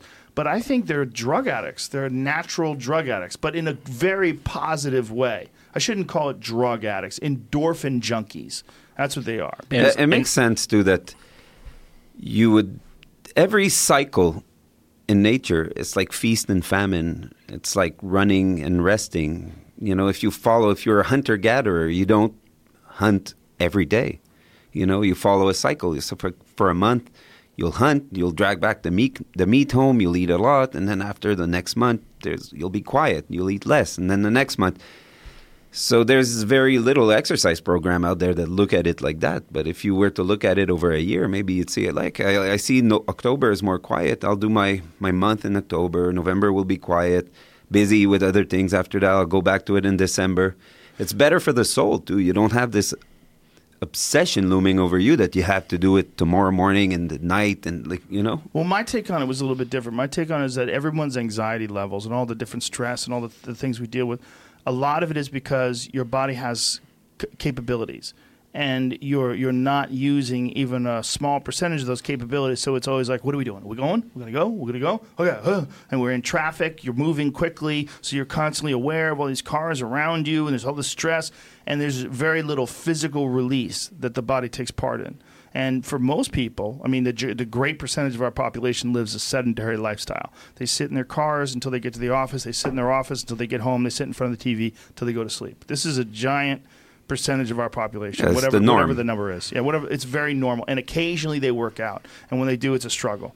When you force the body into rigorous exercise on a constant basis, your body's all the needs and of this capacity, the capabilities that it has, all those needs are satisfied. So what I found is incredibly low anxiety levels. And I didn't think I had anxiety.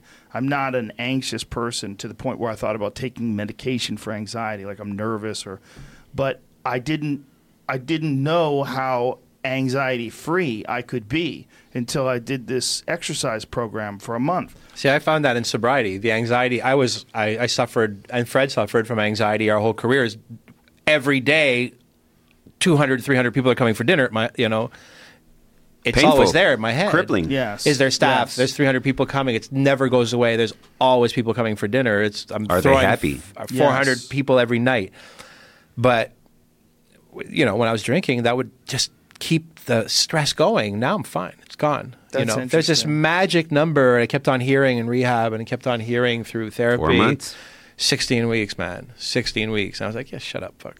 You know, what's this fucking guy's always telling me with these 16 weeks? They're like, 16 weeks, man. Watch 16 weeks. The morning, 16 weeks. That morning.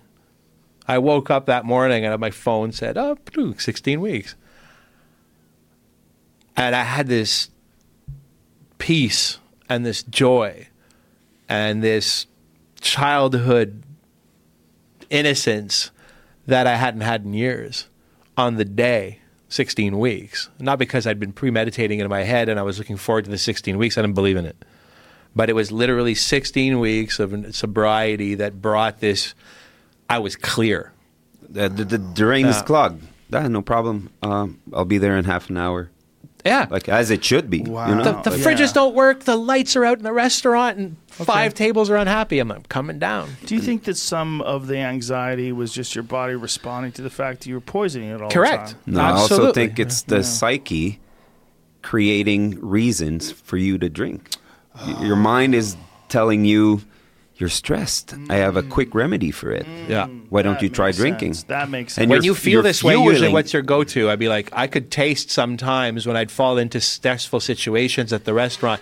3 tables I don't like, couple of criminal elements behaving badly at one table, you know, maybe on the border of lacking respect to their waitress. I might have to get involved, and I could almost taste Chardonnay in my salivary glands. Yeah, your brain still plays the trick on My you. brain was making me high before the high. I was like, why do I taste Chablis in my mouth? I think it's the same with sugar addiction too, you know, where people you eat sugar, lots of carbs, mostly carbs.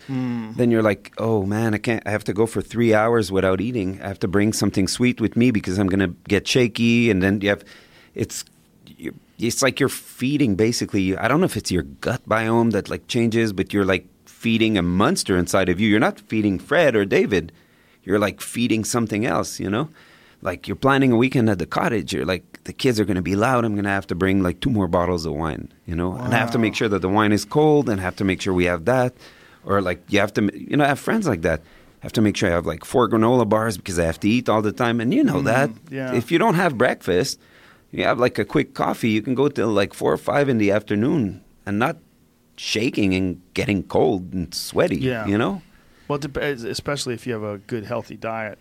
If your body's not like sugar dependent. I think it's funny, eh? Every time, you know, sometimes we fall off the wagon and stuff. Now it's pretty solid for a few years.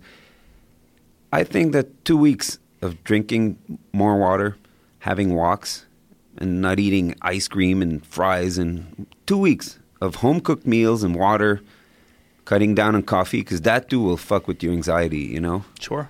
We noticed too, like both of us. All of disease, like so many diseases, are based simply on overconsumption. Mm-hmm. Yeah. Just period. Overconsumption of cigarettes, overconsumption of alcohol, overconsumption of sugar, overconsumption of meat, carbs. Like restriction brings clarity. Yes, and restriction diets are one of the best remedies for people with autoimmune diseases. Oh, really? Yeah, they cut down almost everything out of your like one of the things that people are doing today that's very popular. I keep talking about this, unfortunately, is the carnivore diet. Because Jordan Peterson made it very popular when he was on the podcast. It's really fascinating. There's a spike. If you look at the Google search results for carnivore diet, it's July of 2018. It goes like this. Takes off because that's the day that Jordan was on the podcast. So he's on the podcast, you know, fucking whatever amount of millions of people listen and Steak, watched salt, it. and water. And because of his ranting and raving about the positive benefits that he's experienced. So I got on the carnivore diet, people really got into it. So I got into it as well. Like, what is it about this? So I started consulting a lot of actual nutrition experts and scientists. And what they believe is what's going on is calorie restriction. That because of the fact that Jordan is only eating steak with salt and drinking water. That is all he's consuming, and he feels fantastic because his and not calories, lean steak. no, real fatty. steak. Yes, fatty. So then you can't eat Ribeyes. too much because you have the fat. Yes. You're feeling full. Yeah, Like- yeah. That fat is important. Yeah, and because of this, quite a few autoimmune issues that he had went away. He was having receding gums. That went away.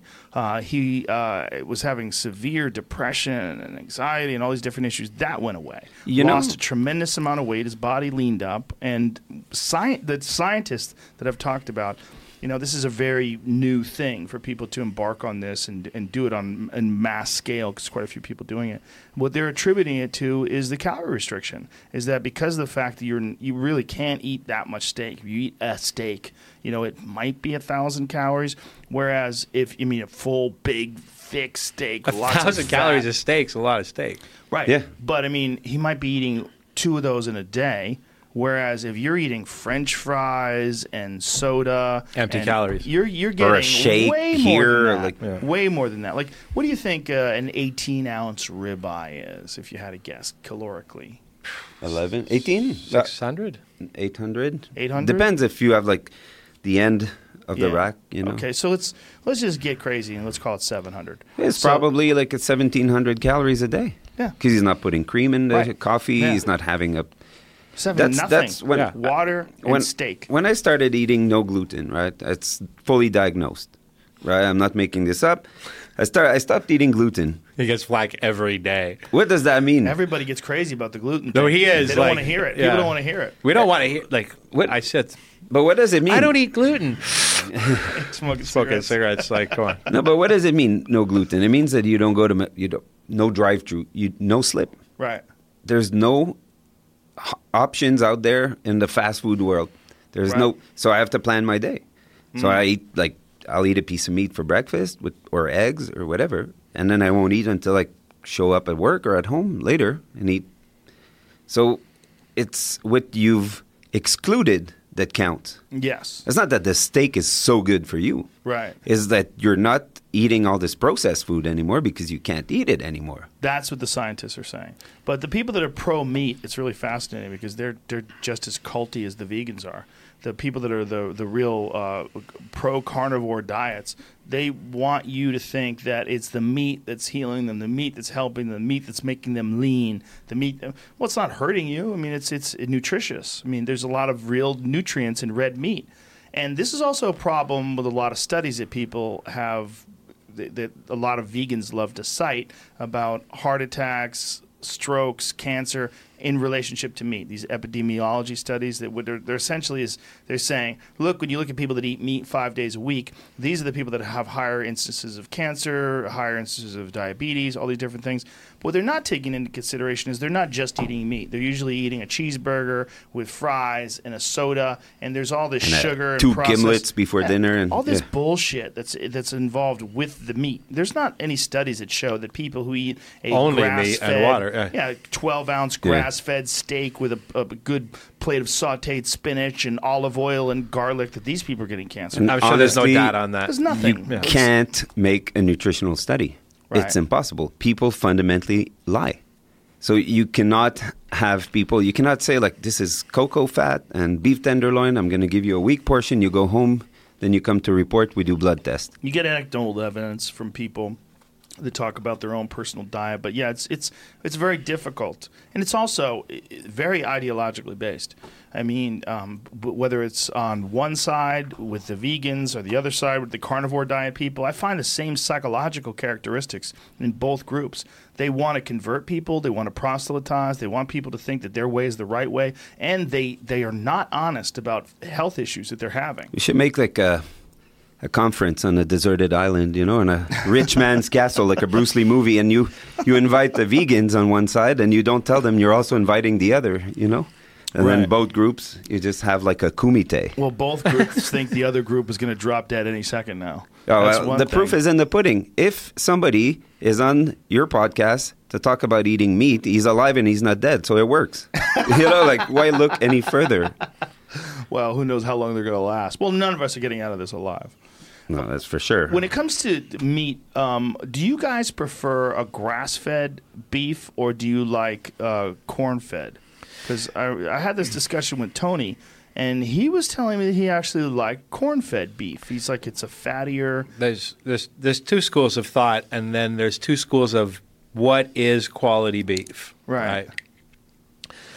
So one school will say, yeah, quality beef is organic animal, pasture-raised, eating grass, the flavor's different, it's not as tender, but it is high-quality beef.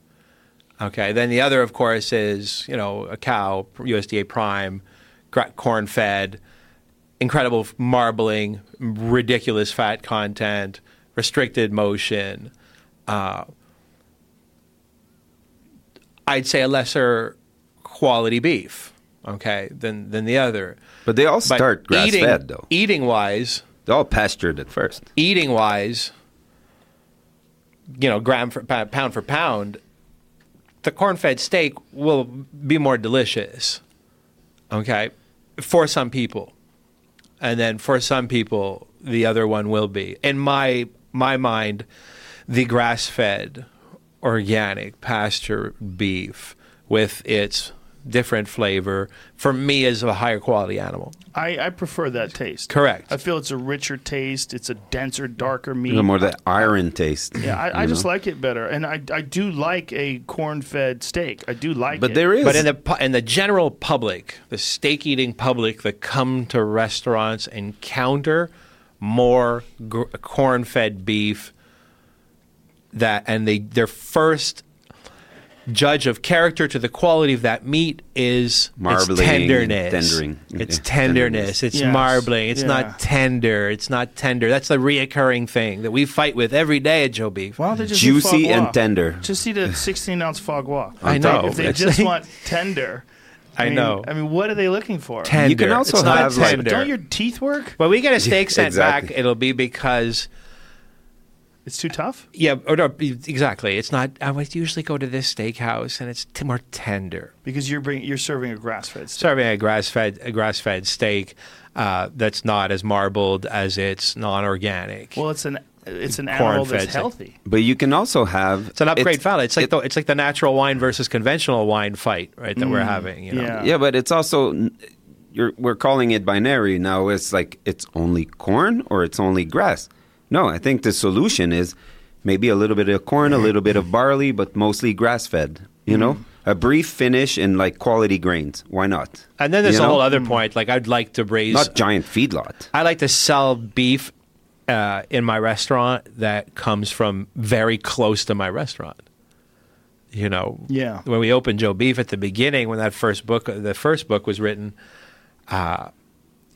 Beef was a problem back then. You know, local beef was kind of difficult, and we were buying beef from larger wholesalers, and if we didn't know how to read the barcodes on the boxes, they would say it was Canadian beef, but it might not Australia. be Canadian beef. It might be northern USA beef, but we didn't know because only a professional could read the barcode. But they were saying it was Canadian. But one day I had a professional come into the restaurant and he said, "No, actually, this beef is from a company with investitures in Canada, but this is from Western Australia." And I said, "I don't want to serve anything in my restaurant from Western Australia. That's super far." Just remove beef from the menu or seek alternatives. But it's a business that's complex because there's pastures and feedlots, slaughterhouse and packers, right? And it's not like we have lambs. Got a baby lamb that come from the parent's lamb, and then they raise the lamb and they bring it to the slaughterhouse themselves, and then we get a lamb. Beef is like. It's like tracing bourbons, It's like trading and brokerage and stuff, and we're not. It's the most sketchy item on a restaurant menu. Like, I know that I bought lamb from you, and I know I bought rabbit from, Beatrice, and I know I got goat cheese from this family. And all of the products in my restaurant, I know exactly. The farm, the farmer. Beef is always dicey because beef always goes to the packer. Beef always goes to the distributor. And the general public only really eats 2 cuts of beef in restaurants. 3 cuts: the tenderloin, the what do you call it in English? The entrecôte. Yeah, the loins, the loins and the rib. Right, that's what people eat. But and the hamburgers. The beefs are not that. There's 2 big humps, and there's 2 big shoulders, and there's a lot of braise. So, it's difficult. Listen, did you guys see that documentary on steak? Yeah, we were in it. We were in it. That's right. Right. You were in it, right? Yeah. What did you think of that? Their conclusions and. What was the conclusion? Well, just basically we're saying that Peter Luger's Steakhouse in Brooklyn is the greatest steak in the world. That was USDA prime, corn-fed. For taste, yeah. maybe. It's good. It's a good restaurant. Good story, good history, great very restaurant. Good steak. I ate there just a few months ago. It's very good. Yeah, very good. Yeah, but again, it's a subjective thing, right? The flavor in terms of like what you actually look for, and as they were talking about, like your customer was saying, they're accustomed to a certain type of meat. Like they were saying that their customers are accustomed to this. They're not interested in grass-fed anything. Yeah, but I understand that. You know, they've been doing that for a long time and grading Yes. that beef that way, and I don't think they should change ever, not based on anything, right? No, well, it's a great place where you get consistency. I mean, you go there, you get this fantastic steak. It's so old worldy too. When you get in there, how long has Peter Luger's been around for? God, forever. Forever. Yeah. Yeah. It's 120 years? Or? something insane like that. And they get the Moish's is like that in Montreal. It's a very old steak restaurant. Moish's is a famous restaurant in Montreal, and they do have their beef program, and they should not change because there's new conversations happening. He knows what he's doing, Lenny Leiter, Right. and he should keep on doing that. In a small restaurant, let's say that marginal characters like Fred and I own, I always see it like it's not those restaurants maybe are public places. My restaurant is my restaurant, of which I want to do what I want in, right? It's not. Yeah. It's not at the.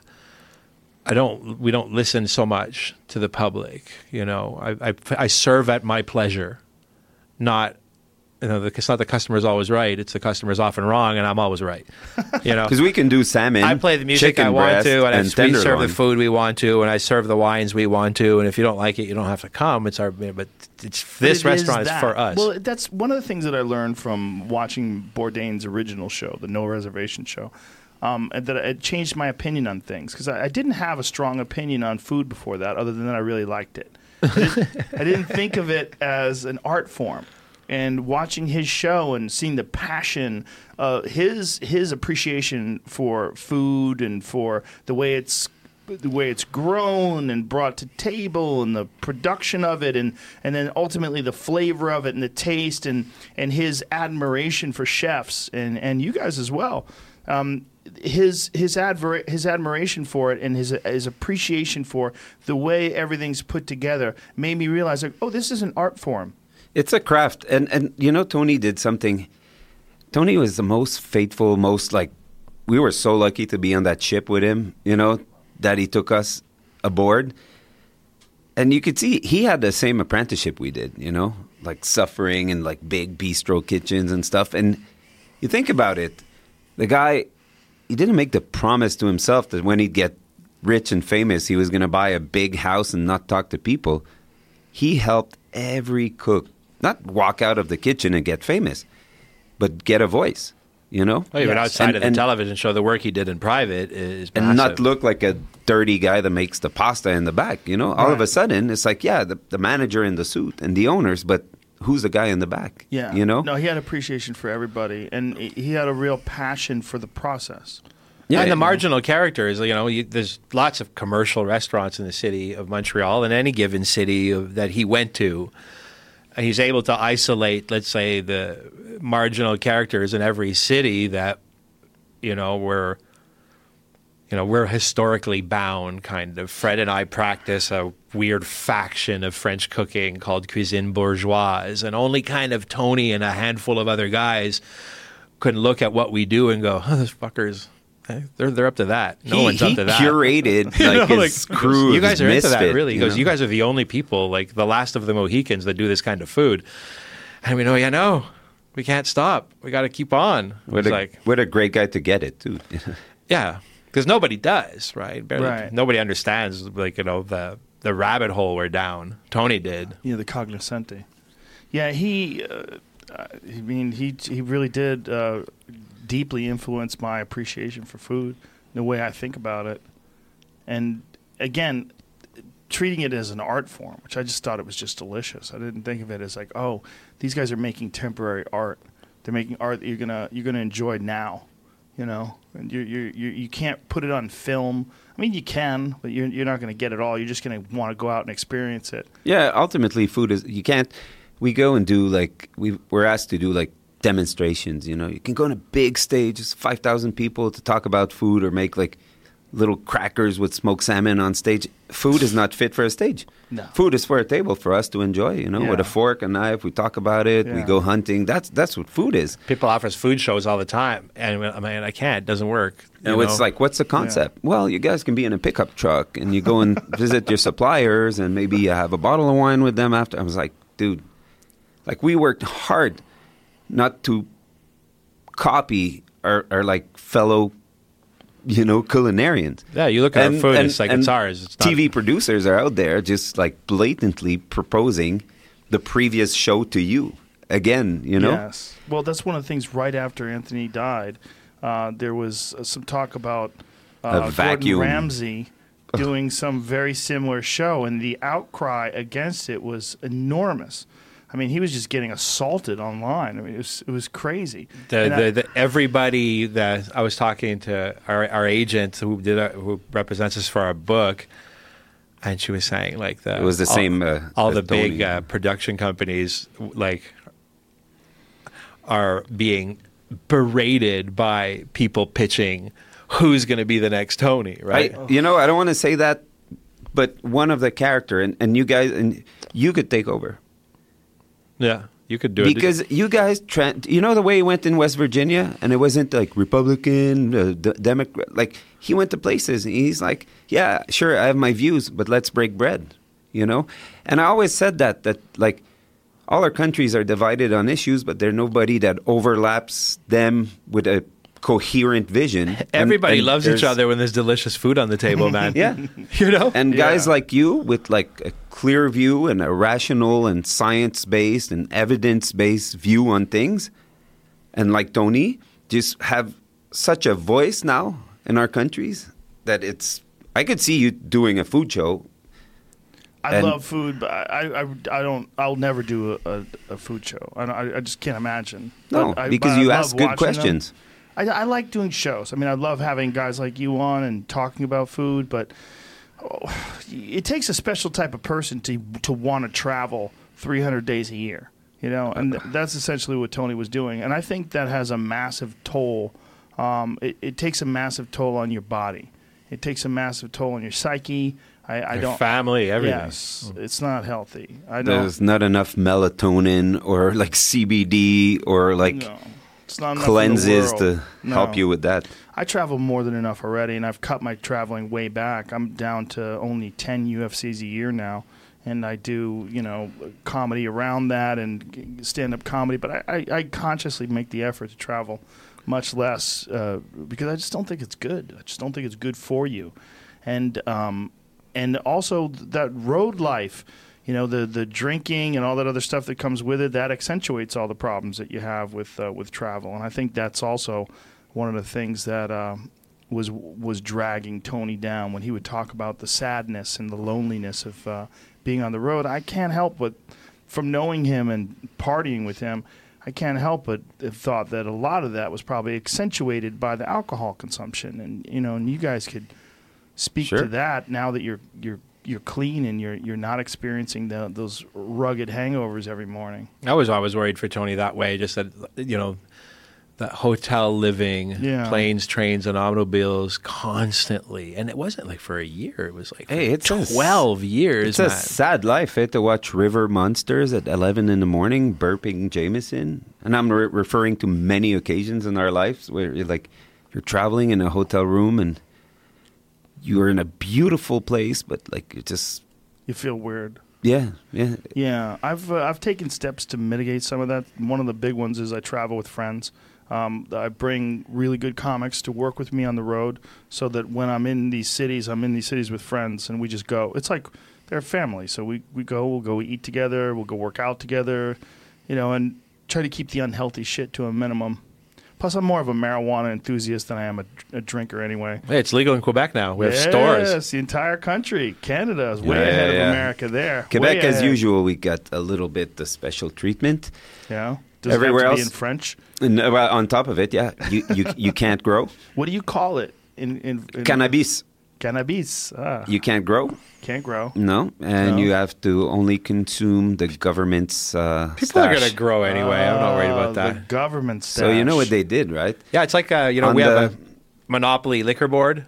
Mm-hmm. So we have like stores. Liquor commission. Yes. Now we have the cannabis commission. So what they did, it got legal on October 17th at midnight. The stores were opening October 17th at 10 in the morning. The cops were giving tickets to people smoking weed during that little layover time because they knew that it was impossible. They bought it legally. So some people got ticketed for smoking illegal weed. In the lineup Well- waiting for legal weed. Oh, God. What a bunch of assholes. Yeah. Hey, we just drank the Kool-Aid on that one, I think. You know? But it's good. We'll put more money into Medicare. Yeah. Well, I think it'll ultimately lead to relaxing of people's opinions and ideas about marijuana and what it is.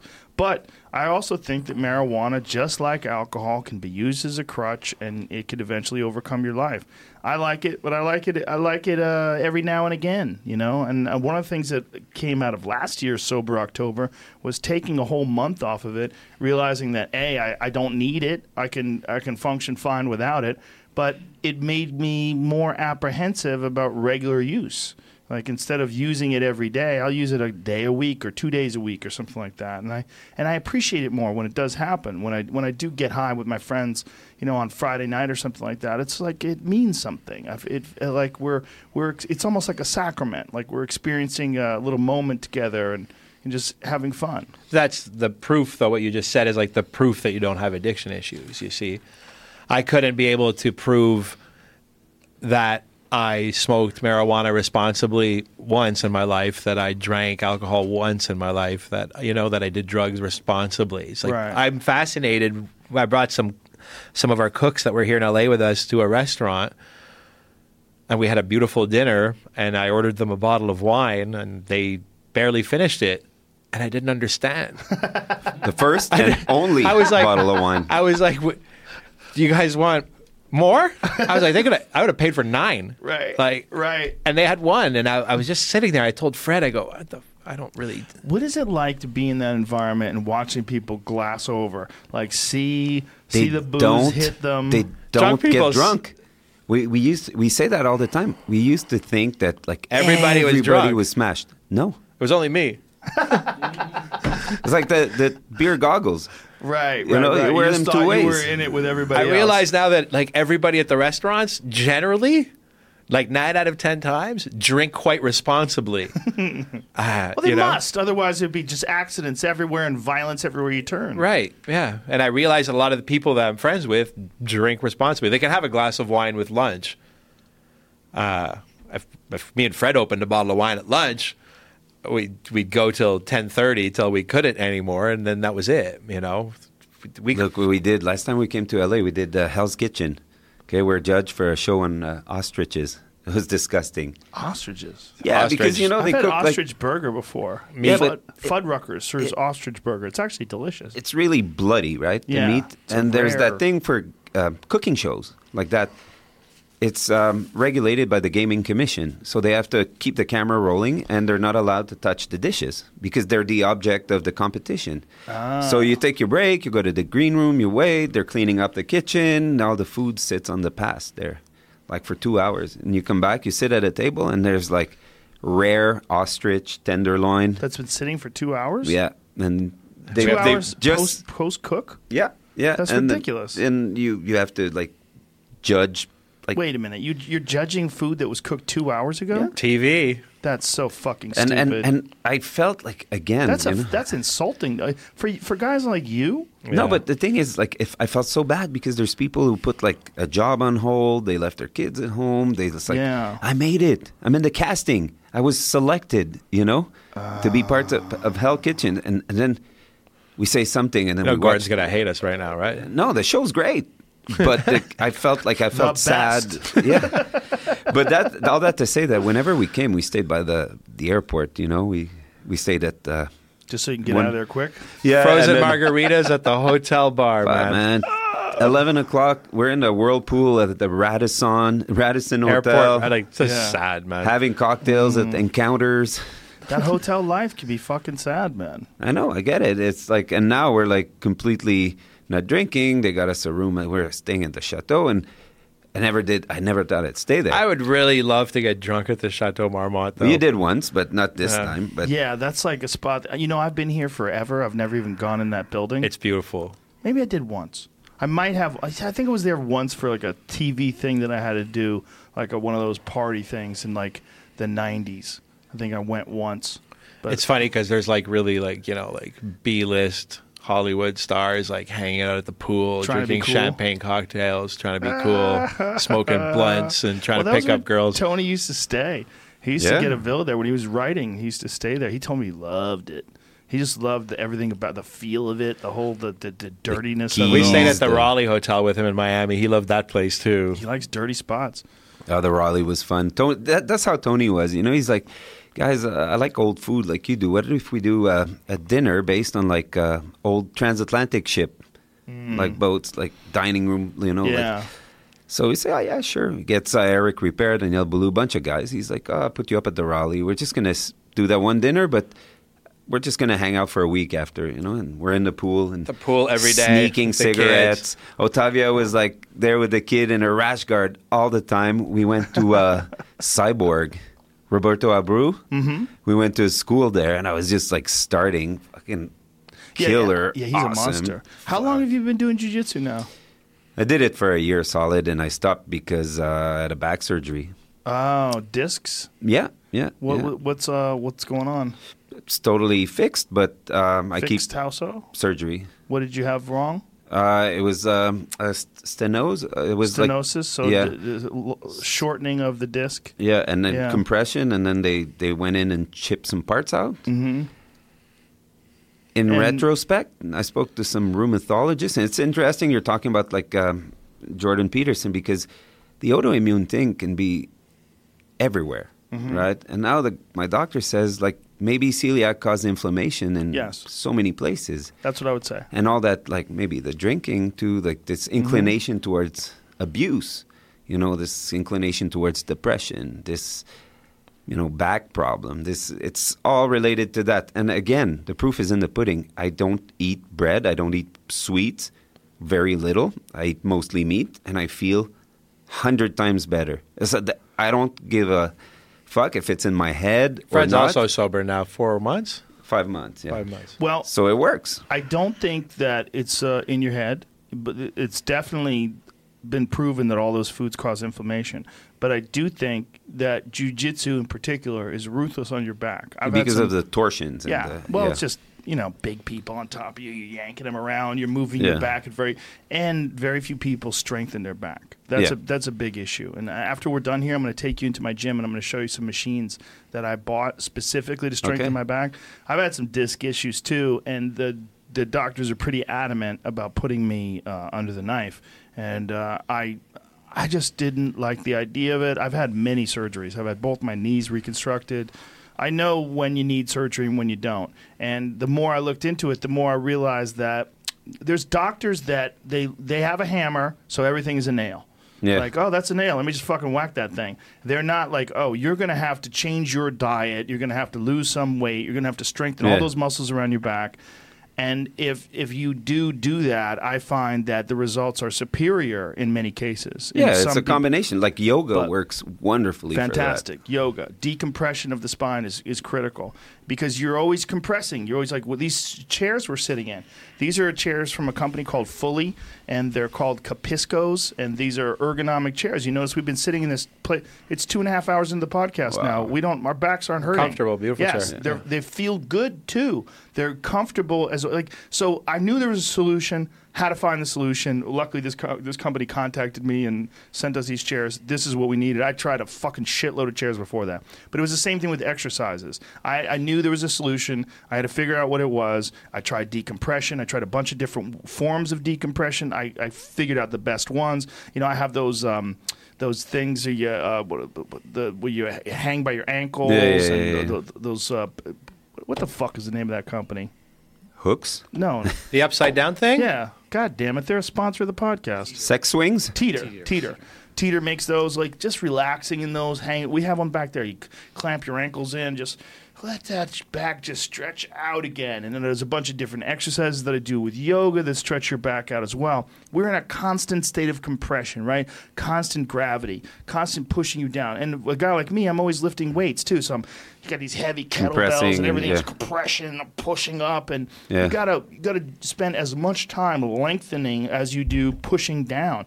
And you also have to stretch everything out, because the more your hamstrings are tight, it's going to pull down on your back. A lot of people that have back pains, it's connected feet to ankles. having tight hamstrings. Yeah. I have a theory too that like a lot of things starts in school, you know, because you look at kids.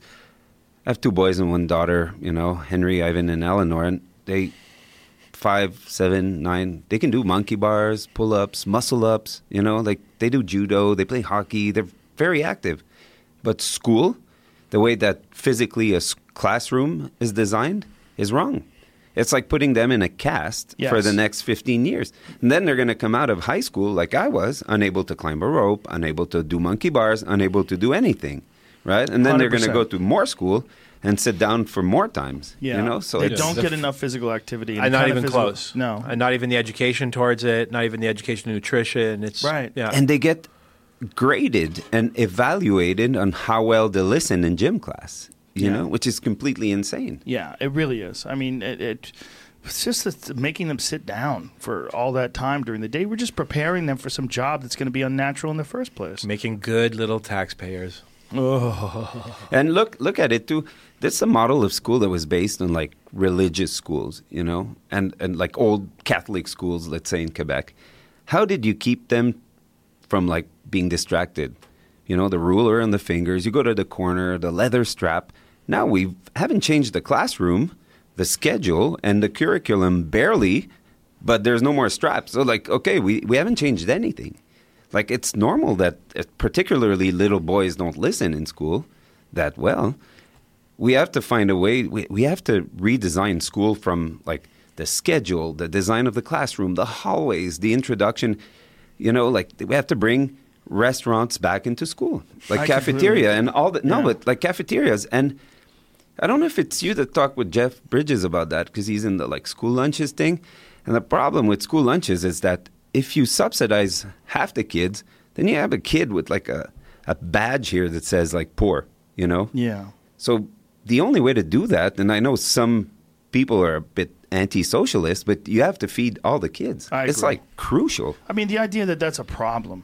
I mean, Jesus Christ, we're talking about food and also the sense of community that's established when everybody eats together. You're gonna create this rift between students where you establish that one student is poorer than the other one. So it's going to fuck them up already.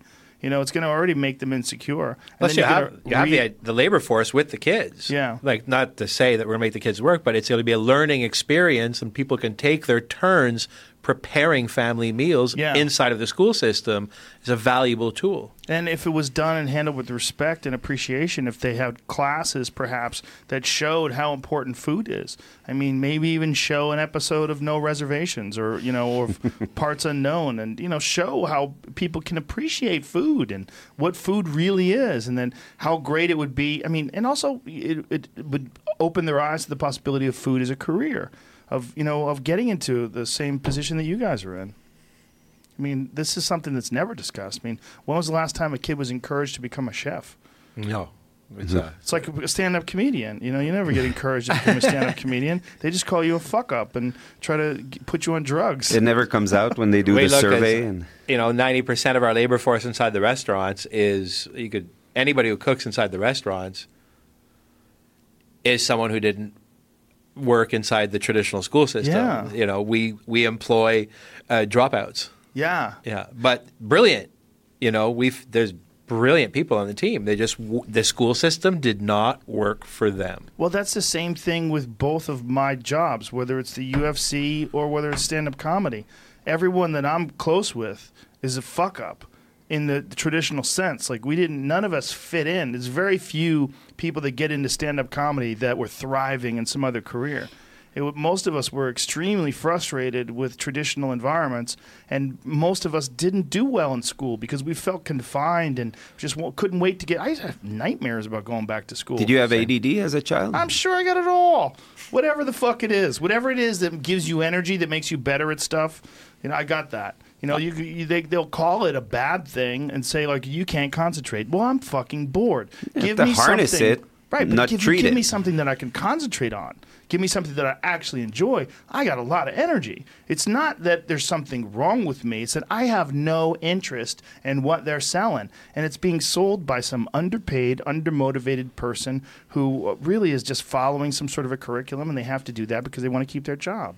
This is what kids are being subjected to all across the world in the most fertile time of their life in terms of their imagination, their creativity, and their free time. Yeah. Frontal cortex is a sponge. They're ready to take everything. And they're like, I mean, it's just... And no one would ever say to some kid who's cracking jokes in class and running around being a fool, no one would ever say, hey, you ever thought about being a comedian? Like, no one says that. Yeah. It just never comes up. But meanwhile, everybody loves comedians. People love to go see comedy. But nobody ever says to some fuck-up kid, hey, man, you might be a comic. It just doesn't come up. yeah, they'll do the test, and like David was supposed to be a travel agent. I was.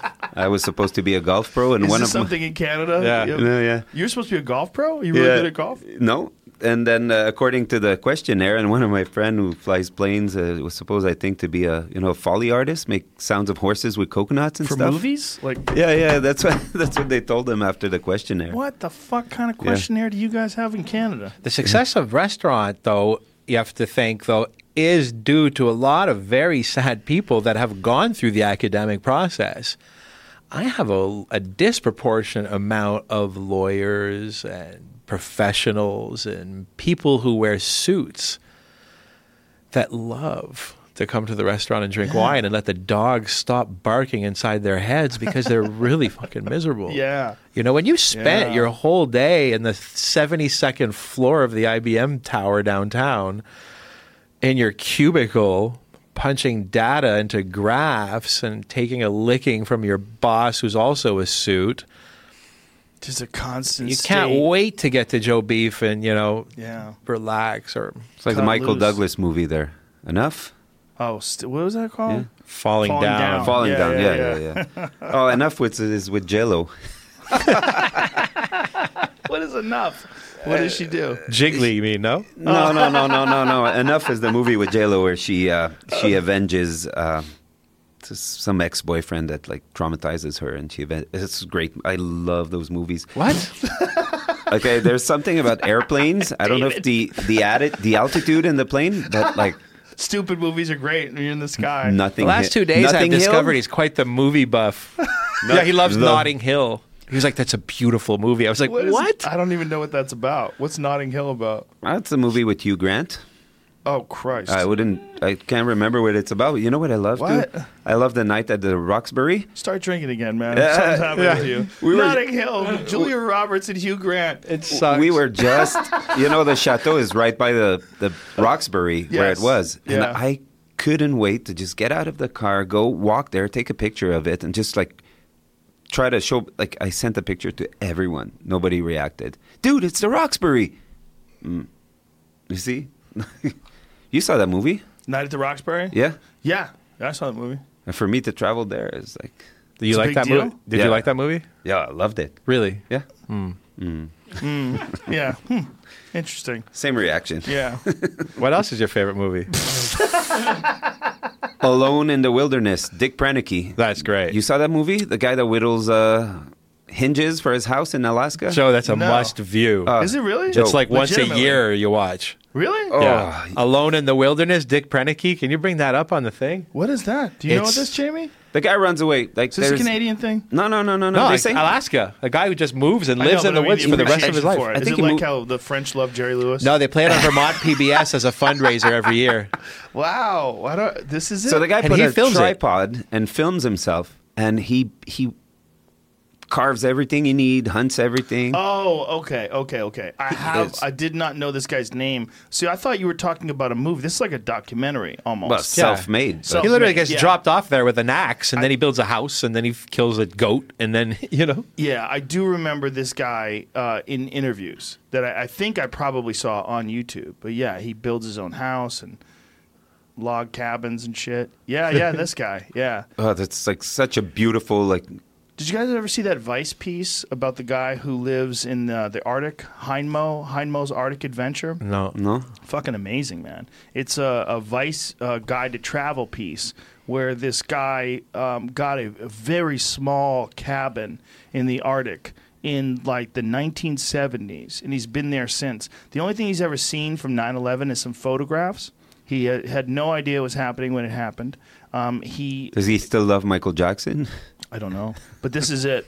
This guy lives alone in Alaska with his wife in the Arctic National Refuge, and you have to get in with a float plane. And he just hunts caribou and lives with his family. His wife is Inuit, and they have children together. And children leave, and eventually went on to college. I mean, it's fucking crazy. One of their kids was 2 years old, died in a canoe accident. The canoe fell over, and the kid fell into the river. And they revisit the spot at the time of her birthday, and it's really intense. But this guy really believes that people they're happier and healthier when they live a hunter-gatherer lifestyle. And Caloric restriction. Look at that. yeah, I mean, all he does is eat caribou. I mean, the guy is out there eating caribou, and during the time where they're filming this, his cabin and his caribou stash gets attacked by a grizzly bear, and he shoots the grizzly bear on film. He chases it down in the night and blasts it. One of the grizzly bears had eaten one of his dogs. I mean, this motherfucker's out there living, but he's a very smart guy. He's not what you would think. When you think of someone like this, you think of someone who is some weird kind of inbred half-wit who's living up there. No, he's very intelligent, very Slightly introspective. introvert. Maybe introverted for sure, but he doesn't seem to have a hard time talking to people, so I don't know if he's introverted. But I mean, he's definitely restricted his access to dialogue. I mean, he's out there alone in the forest by himself, but he makes a very compelling point that there's a natural feeling that he gets from doing this where everything kind of falls into place. He's constantly getting exercise because he's hiking and chasing after these caribou, but that there's natural human reward systems that are in place in his DNA for hunting and gathering and cooking this food over an open fire. And the way he lives, he just thinks it's the way people really are designed to live. We're absolutely not meant to live piled on top of each other within, 10 million of us in a square mile in the island of Manhattan. Yeah. That's absolutely. Do you remember when there was the floods in Manhattan? Yes. All the money in the world couldn't get you out.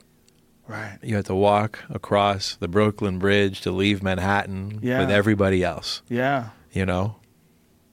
Yeah, and there was a real worry because of climate change. That was going to be happening every year now. People were like, is this the new normal? I remember Shane Smith had some piece on Shane Vice. had to walk out. Yeah. Yeah. Yeah, Shane had to walk out. But he had some piece on Vice where they were detailing the inside of his apartment building. Like the fucking thing was completely flooded, like 6 feet high in water.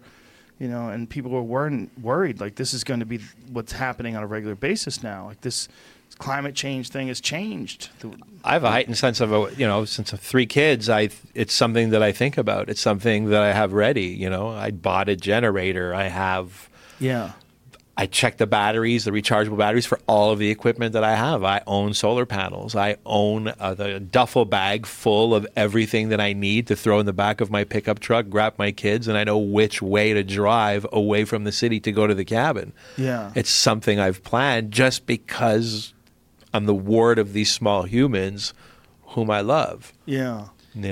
It's funny you talked about like restriction again, and the thing just I'm thinking of preparing, and the most common thing that people prepare is food, and they prepare cans and cans and cans of food, but still they eat so much of that food that the best way to prepare would be to start to eat less and learn how to live at 1,700 calories, and learn how to live with the people around you. Because if you're going to spend like 2 months in a bunker or in a bug out location or whatever, you're not some like asshole to your kids and your friends and the family and people with you. One of the things that happens to people, this is really fascinating, when disasters do strike, is everyone gets a lot friendlier. And this is one thing that I've experienced myself this week, because when we got evacuated, it was 2:30 in the morning on Thursday, and there was fire a rock's throw from my house. And I'm not talking a little bit of fire. I'm talking just hundreds of acres of fire. I mean, it was just roaring over. We started to see houses, started seeing the gas lines explode, houses burst into flames, and it was right down the street. So we're seeing this, and we got outside. We're in the driveway. The neighbors come over. Everyone's talking. What are you going to do? I go, we're getting the fuck out of here. And he's like, have they given the evacuation orders? I said, no, we haven't. But I go, it's right there, man. I go, we got to go. I go, if we're wrong and we come back and the house is still here, that's okay. But you want to get out of these things quickly because they can turn south quickly. But there was a sense of camaraderie and community that happens. And then quite a few of us all went to the same hotel, including my friend Tom Segura and his wife and his family went to this hotel too, with some of my friends from this neighborhood who were all there huddled in together. But people were a little extra friendly. There was there was the same kind of feeling after 9/11 when I was in New York City. There was people a little bit more friendly. We felt that during the ice storm back in the day. People were like assessing the street that we live on. And then they go, well, who's got a wood-burning stove? And they go, oh, Roger does. Come over. And then people would go to Roger's house. And all of a sudden, all these neighbors that just wave at each other were all at Roger's house by the wood-burning stove, going back to the houses to get blankets, planning sleeping arrangements, planning food arrangements, and assessing each other, giving each other their personal space, and learning how to speak to each other in a respectful manner, that we might have to do this for several days. Yeah, do the best. It built out a of sense it. Through tragedy. A sense of community was built somewhat, or reinforced for a brief moment in time. Yeah, which made going back to our regular lives on that street better. Yeah, Yeah. Yeah. Have you ever read Sebastian Junger's Tribe? No. It's a great book, and he kind of talks about that, about how, in part, situations of extreme stress and when people are really pushed, those people bond together, and they find that these are the happiest times of their life. People that even go to war, they find that they miss the camaraderie of the bunker. They miss the camaraderie trenches. of being in the trenches. They miss the camaraderie of being together, huddled up, not knowing what's going to happen in the future, but counting and depending upon each other for their very lives. That's a thing that happens in very, very, very busy kitchens. Yeah. A bunch of no education guys out of cooking school working a difficult restaurant line. We're working 6 guys on 6 4-burner stoves. Struggle. Every night, a difficult menu with a difficult chef in a very busy restaurant. Those hours, from 6 p.m. till 10 p.m. at night. Like it's intimate. It's intimate. Like like my fighters nose, after you're the bending fight. over to get into the stove to get a chicken out. I'm grabbing something out of the fridge. My nose is in your butt. Your nose is in my butt. I need your knife. You need my knife. It's very, very, very close quarters. Often, like some of my strongest relationships, some of his strongest relationships are, the bond that I've built with guys that I've cooked on lines, whether in Europe or here, are unbreakable. These guys got your back. Tony talked a lot about that, Yeah, I think people are better off when they're struggling. Yeah. I really do. I mean, I think they're better off when they're when life creates challenges.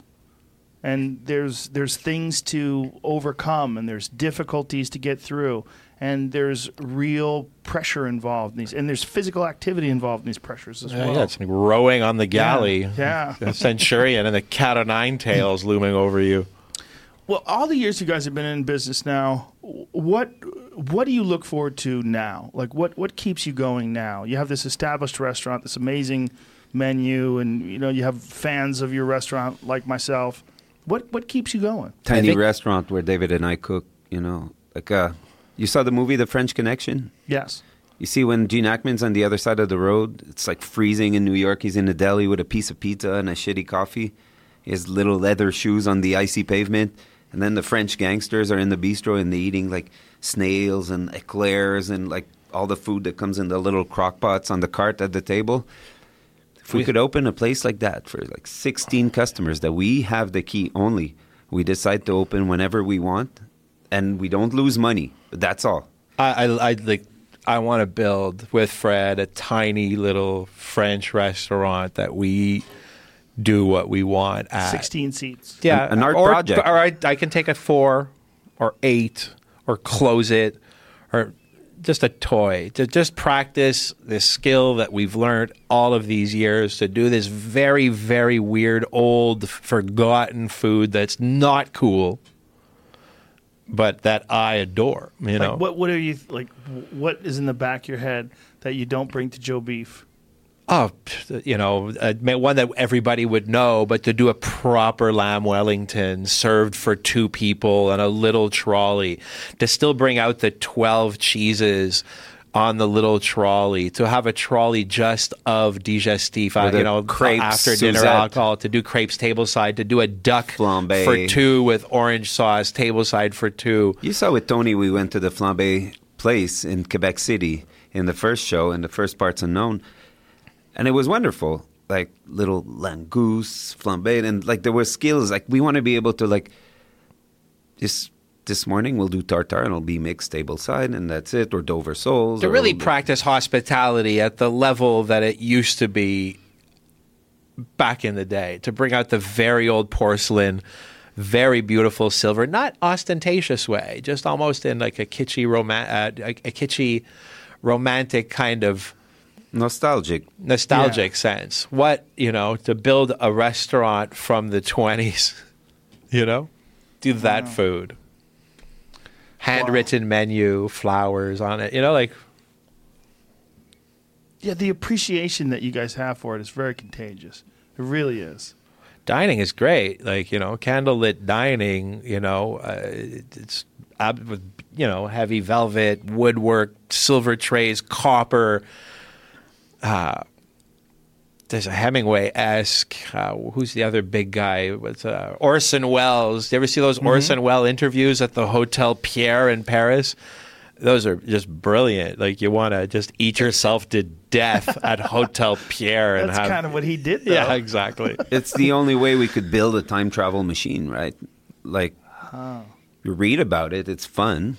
And you go to a museum when they see you see like silverware from sunken ship. Yeah, it's nice, but we'll never travel back in time, nor do I want to get polio, you know? There's great benefits to living now and then, now and here, you know? The art of it. Yeah, and the beauty of it is like we've grown up watching like This Old House, Victory Garden, all those shows on PBS, right? We're huge fans. And the beauty of this is we can build a restaurant like that with our hands. So we it's just a matter of, is it this year, is it next year, you know? Well, yeah, we're doing it now, by the way. Yeah. Are you? Yeah, I bought a farm, and he's going to I bought a farm. I bought Fred a farm for me. That's what the gag is. Yeah. Where are you guys going to do it? I think down in Saint Armand there. I bought a little farm right on the Vermont border, but there's a summer kitchen part that has beautiful brick wood burning oven situation and big window, an old factory wrought iron window. The room is just begging to have like 3 tables of 4 or 3 tables of 4 and a little stove and a zinc bar. And I don't know, he's been cracking out. He's talking about going down there in January and starting to build it. This is the polar opposite of the theme restaurant in Vegas. TGIF. Yeah. Well, not just that, but like the celebrity chef, as you're going down the escalator at the airport, there's a giant billboard of this latest chef. Did you ever hear this story about the Fertitta brothers? Well, no. So they called Fred one day and they said, we're coming to Montreal. We'd love to meet you guys. And we're like, yeah, okay. What's going on? We're not open for lunch. What year was this? That's just Last year. When after they sold, I think they bought the Palms. They had all that cash, just burning a hole in their They're pocket. great guys, man. I love those guys. It's best. Okay, so wonderful. They get a hold of you. So they get fly into privately to the airport, Montreal. 3 Escalades roll into Joe Beef at noon on a Tuesday. All the boys get out, plus help and the crew that surrounds them. Assassins. We make a table at 10. We all sit down. Lorenzo starts off first. I'd like to let you guys know that Joe Beef is my favorite restaurant. And I'm like, what? This dump. You're Lorenzo Fertitta. You go like all over the world. You live in Las Vegas. Everything is at your beck and call. Like you live in the. So that was flattering, and we prepared a little dinner for them, a little lunch, and we talked, and they pitched us to take over one of the rooms in the Palms upstairs.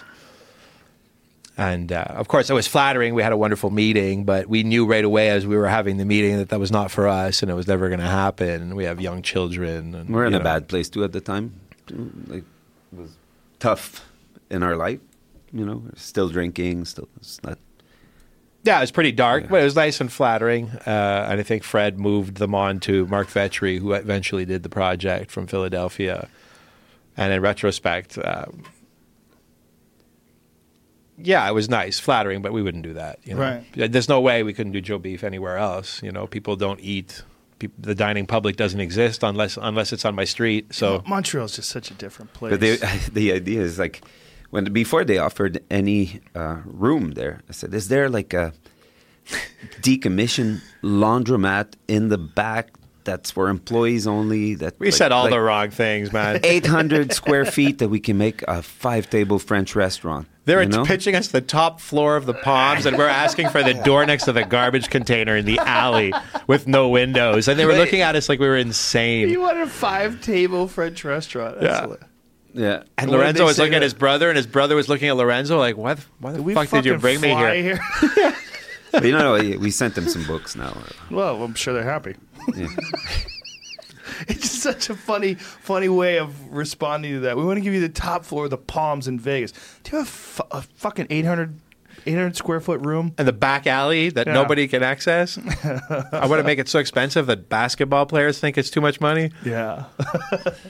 Well, that would be a very interesting spot, and I'm sure it would. If you did create something like that, or someone did, an unbelievably exclusive spot that literally has 20 seats available in a night, and they only open for one sitting. Right.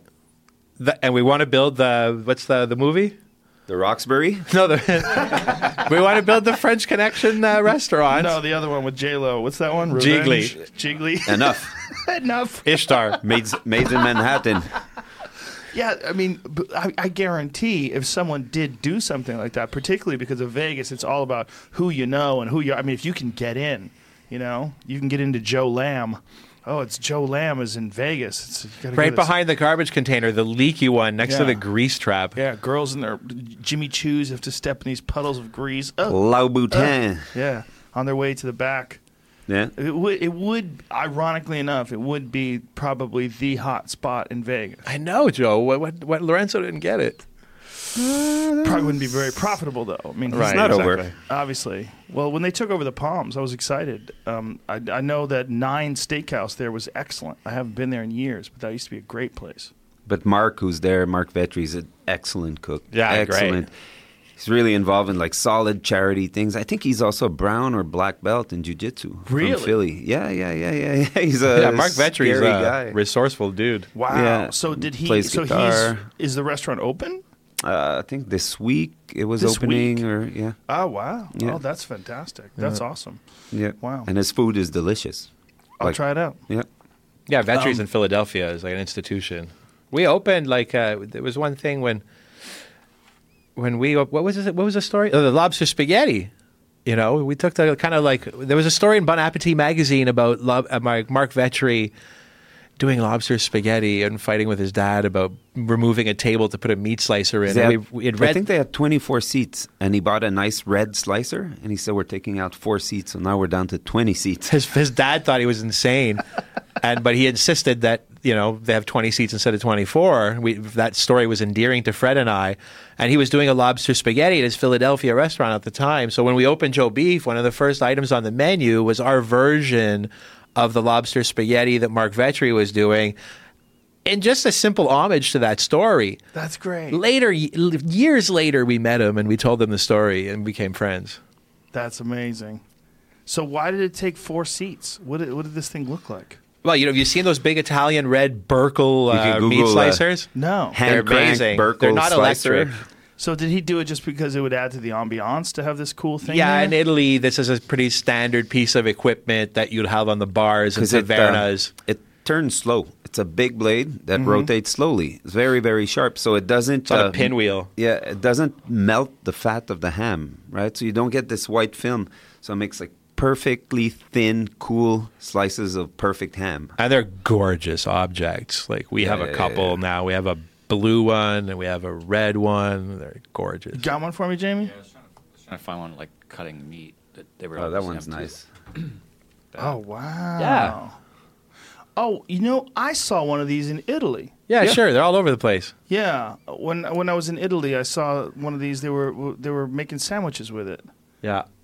But Oh, that's... wow. That's like a $10,000, $15,000 machine. Yeah. Wow. So when you beautiful. when you remove 4 seats from your restaurant to put one of those in, you kind of like, You're stepping up. you're on the wrong side of business. Joe, but Right? you're in Joe Maybe Beef not. points? You're on the right side of business. You guys have something going on tonight, right? No. No? No. Bill? We did last night. We cooked an animal last night in Las Vegas. How was that was that? cool. Yeah, those guys are Those great. guys, awesome. And the been people there? were... I've never been. Yeah, Hearing John and Vinny's, amazing man. Things. Yeah, they're good boys. They have John and Vinny's across the street. Animal is a restaurant that kind of opened around the same time Joe Beef. We were friends back then. They came up to Montreal a bunch of times. I brought them to all like the weird. We're all kindred spirit. It's like the same... Yeah, same thing. Bourdain They crew of practice the misfits. restaurant business like we practice the restaurant business. The restaurant's so similar to ours in weird ways. And their relationship, John and Vinny, is like very Dave and Fred. It's strange. Like, it's a So LA you Joe guys, Beef. You have these sort of connections with these fellow like-minded chefs. All the pirates on Captain Tony's pirate ship, man. Yeah. Yeah, well, he was the one who introduced me to you guys. Yeah. He told me about you guys. Listen, Joe Beef, Surviving the Apocalypse. Is it out now? Could people Yes, buy sir. it now? Yeah. In a week. 24th. 24th. So November. I have it already, you fucks. Sorry. But you're going to have to wait. But please, go out, go buy it, support. And if you're in Montreal, go visit my best restaurant, Joe Beef. You guys are the shit. Thank you, Joe. Thank Appreciate you you so guys Thank you very much. very, very much. Thank you.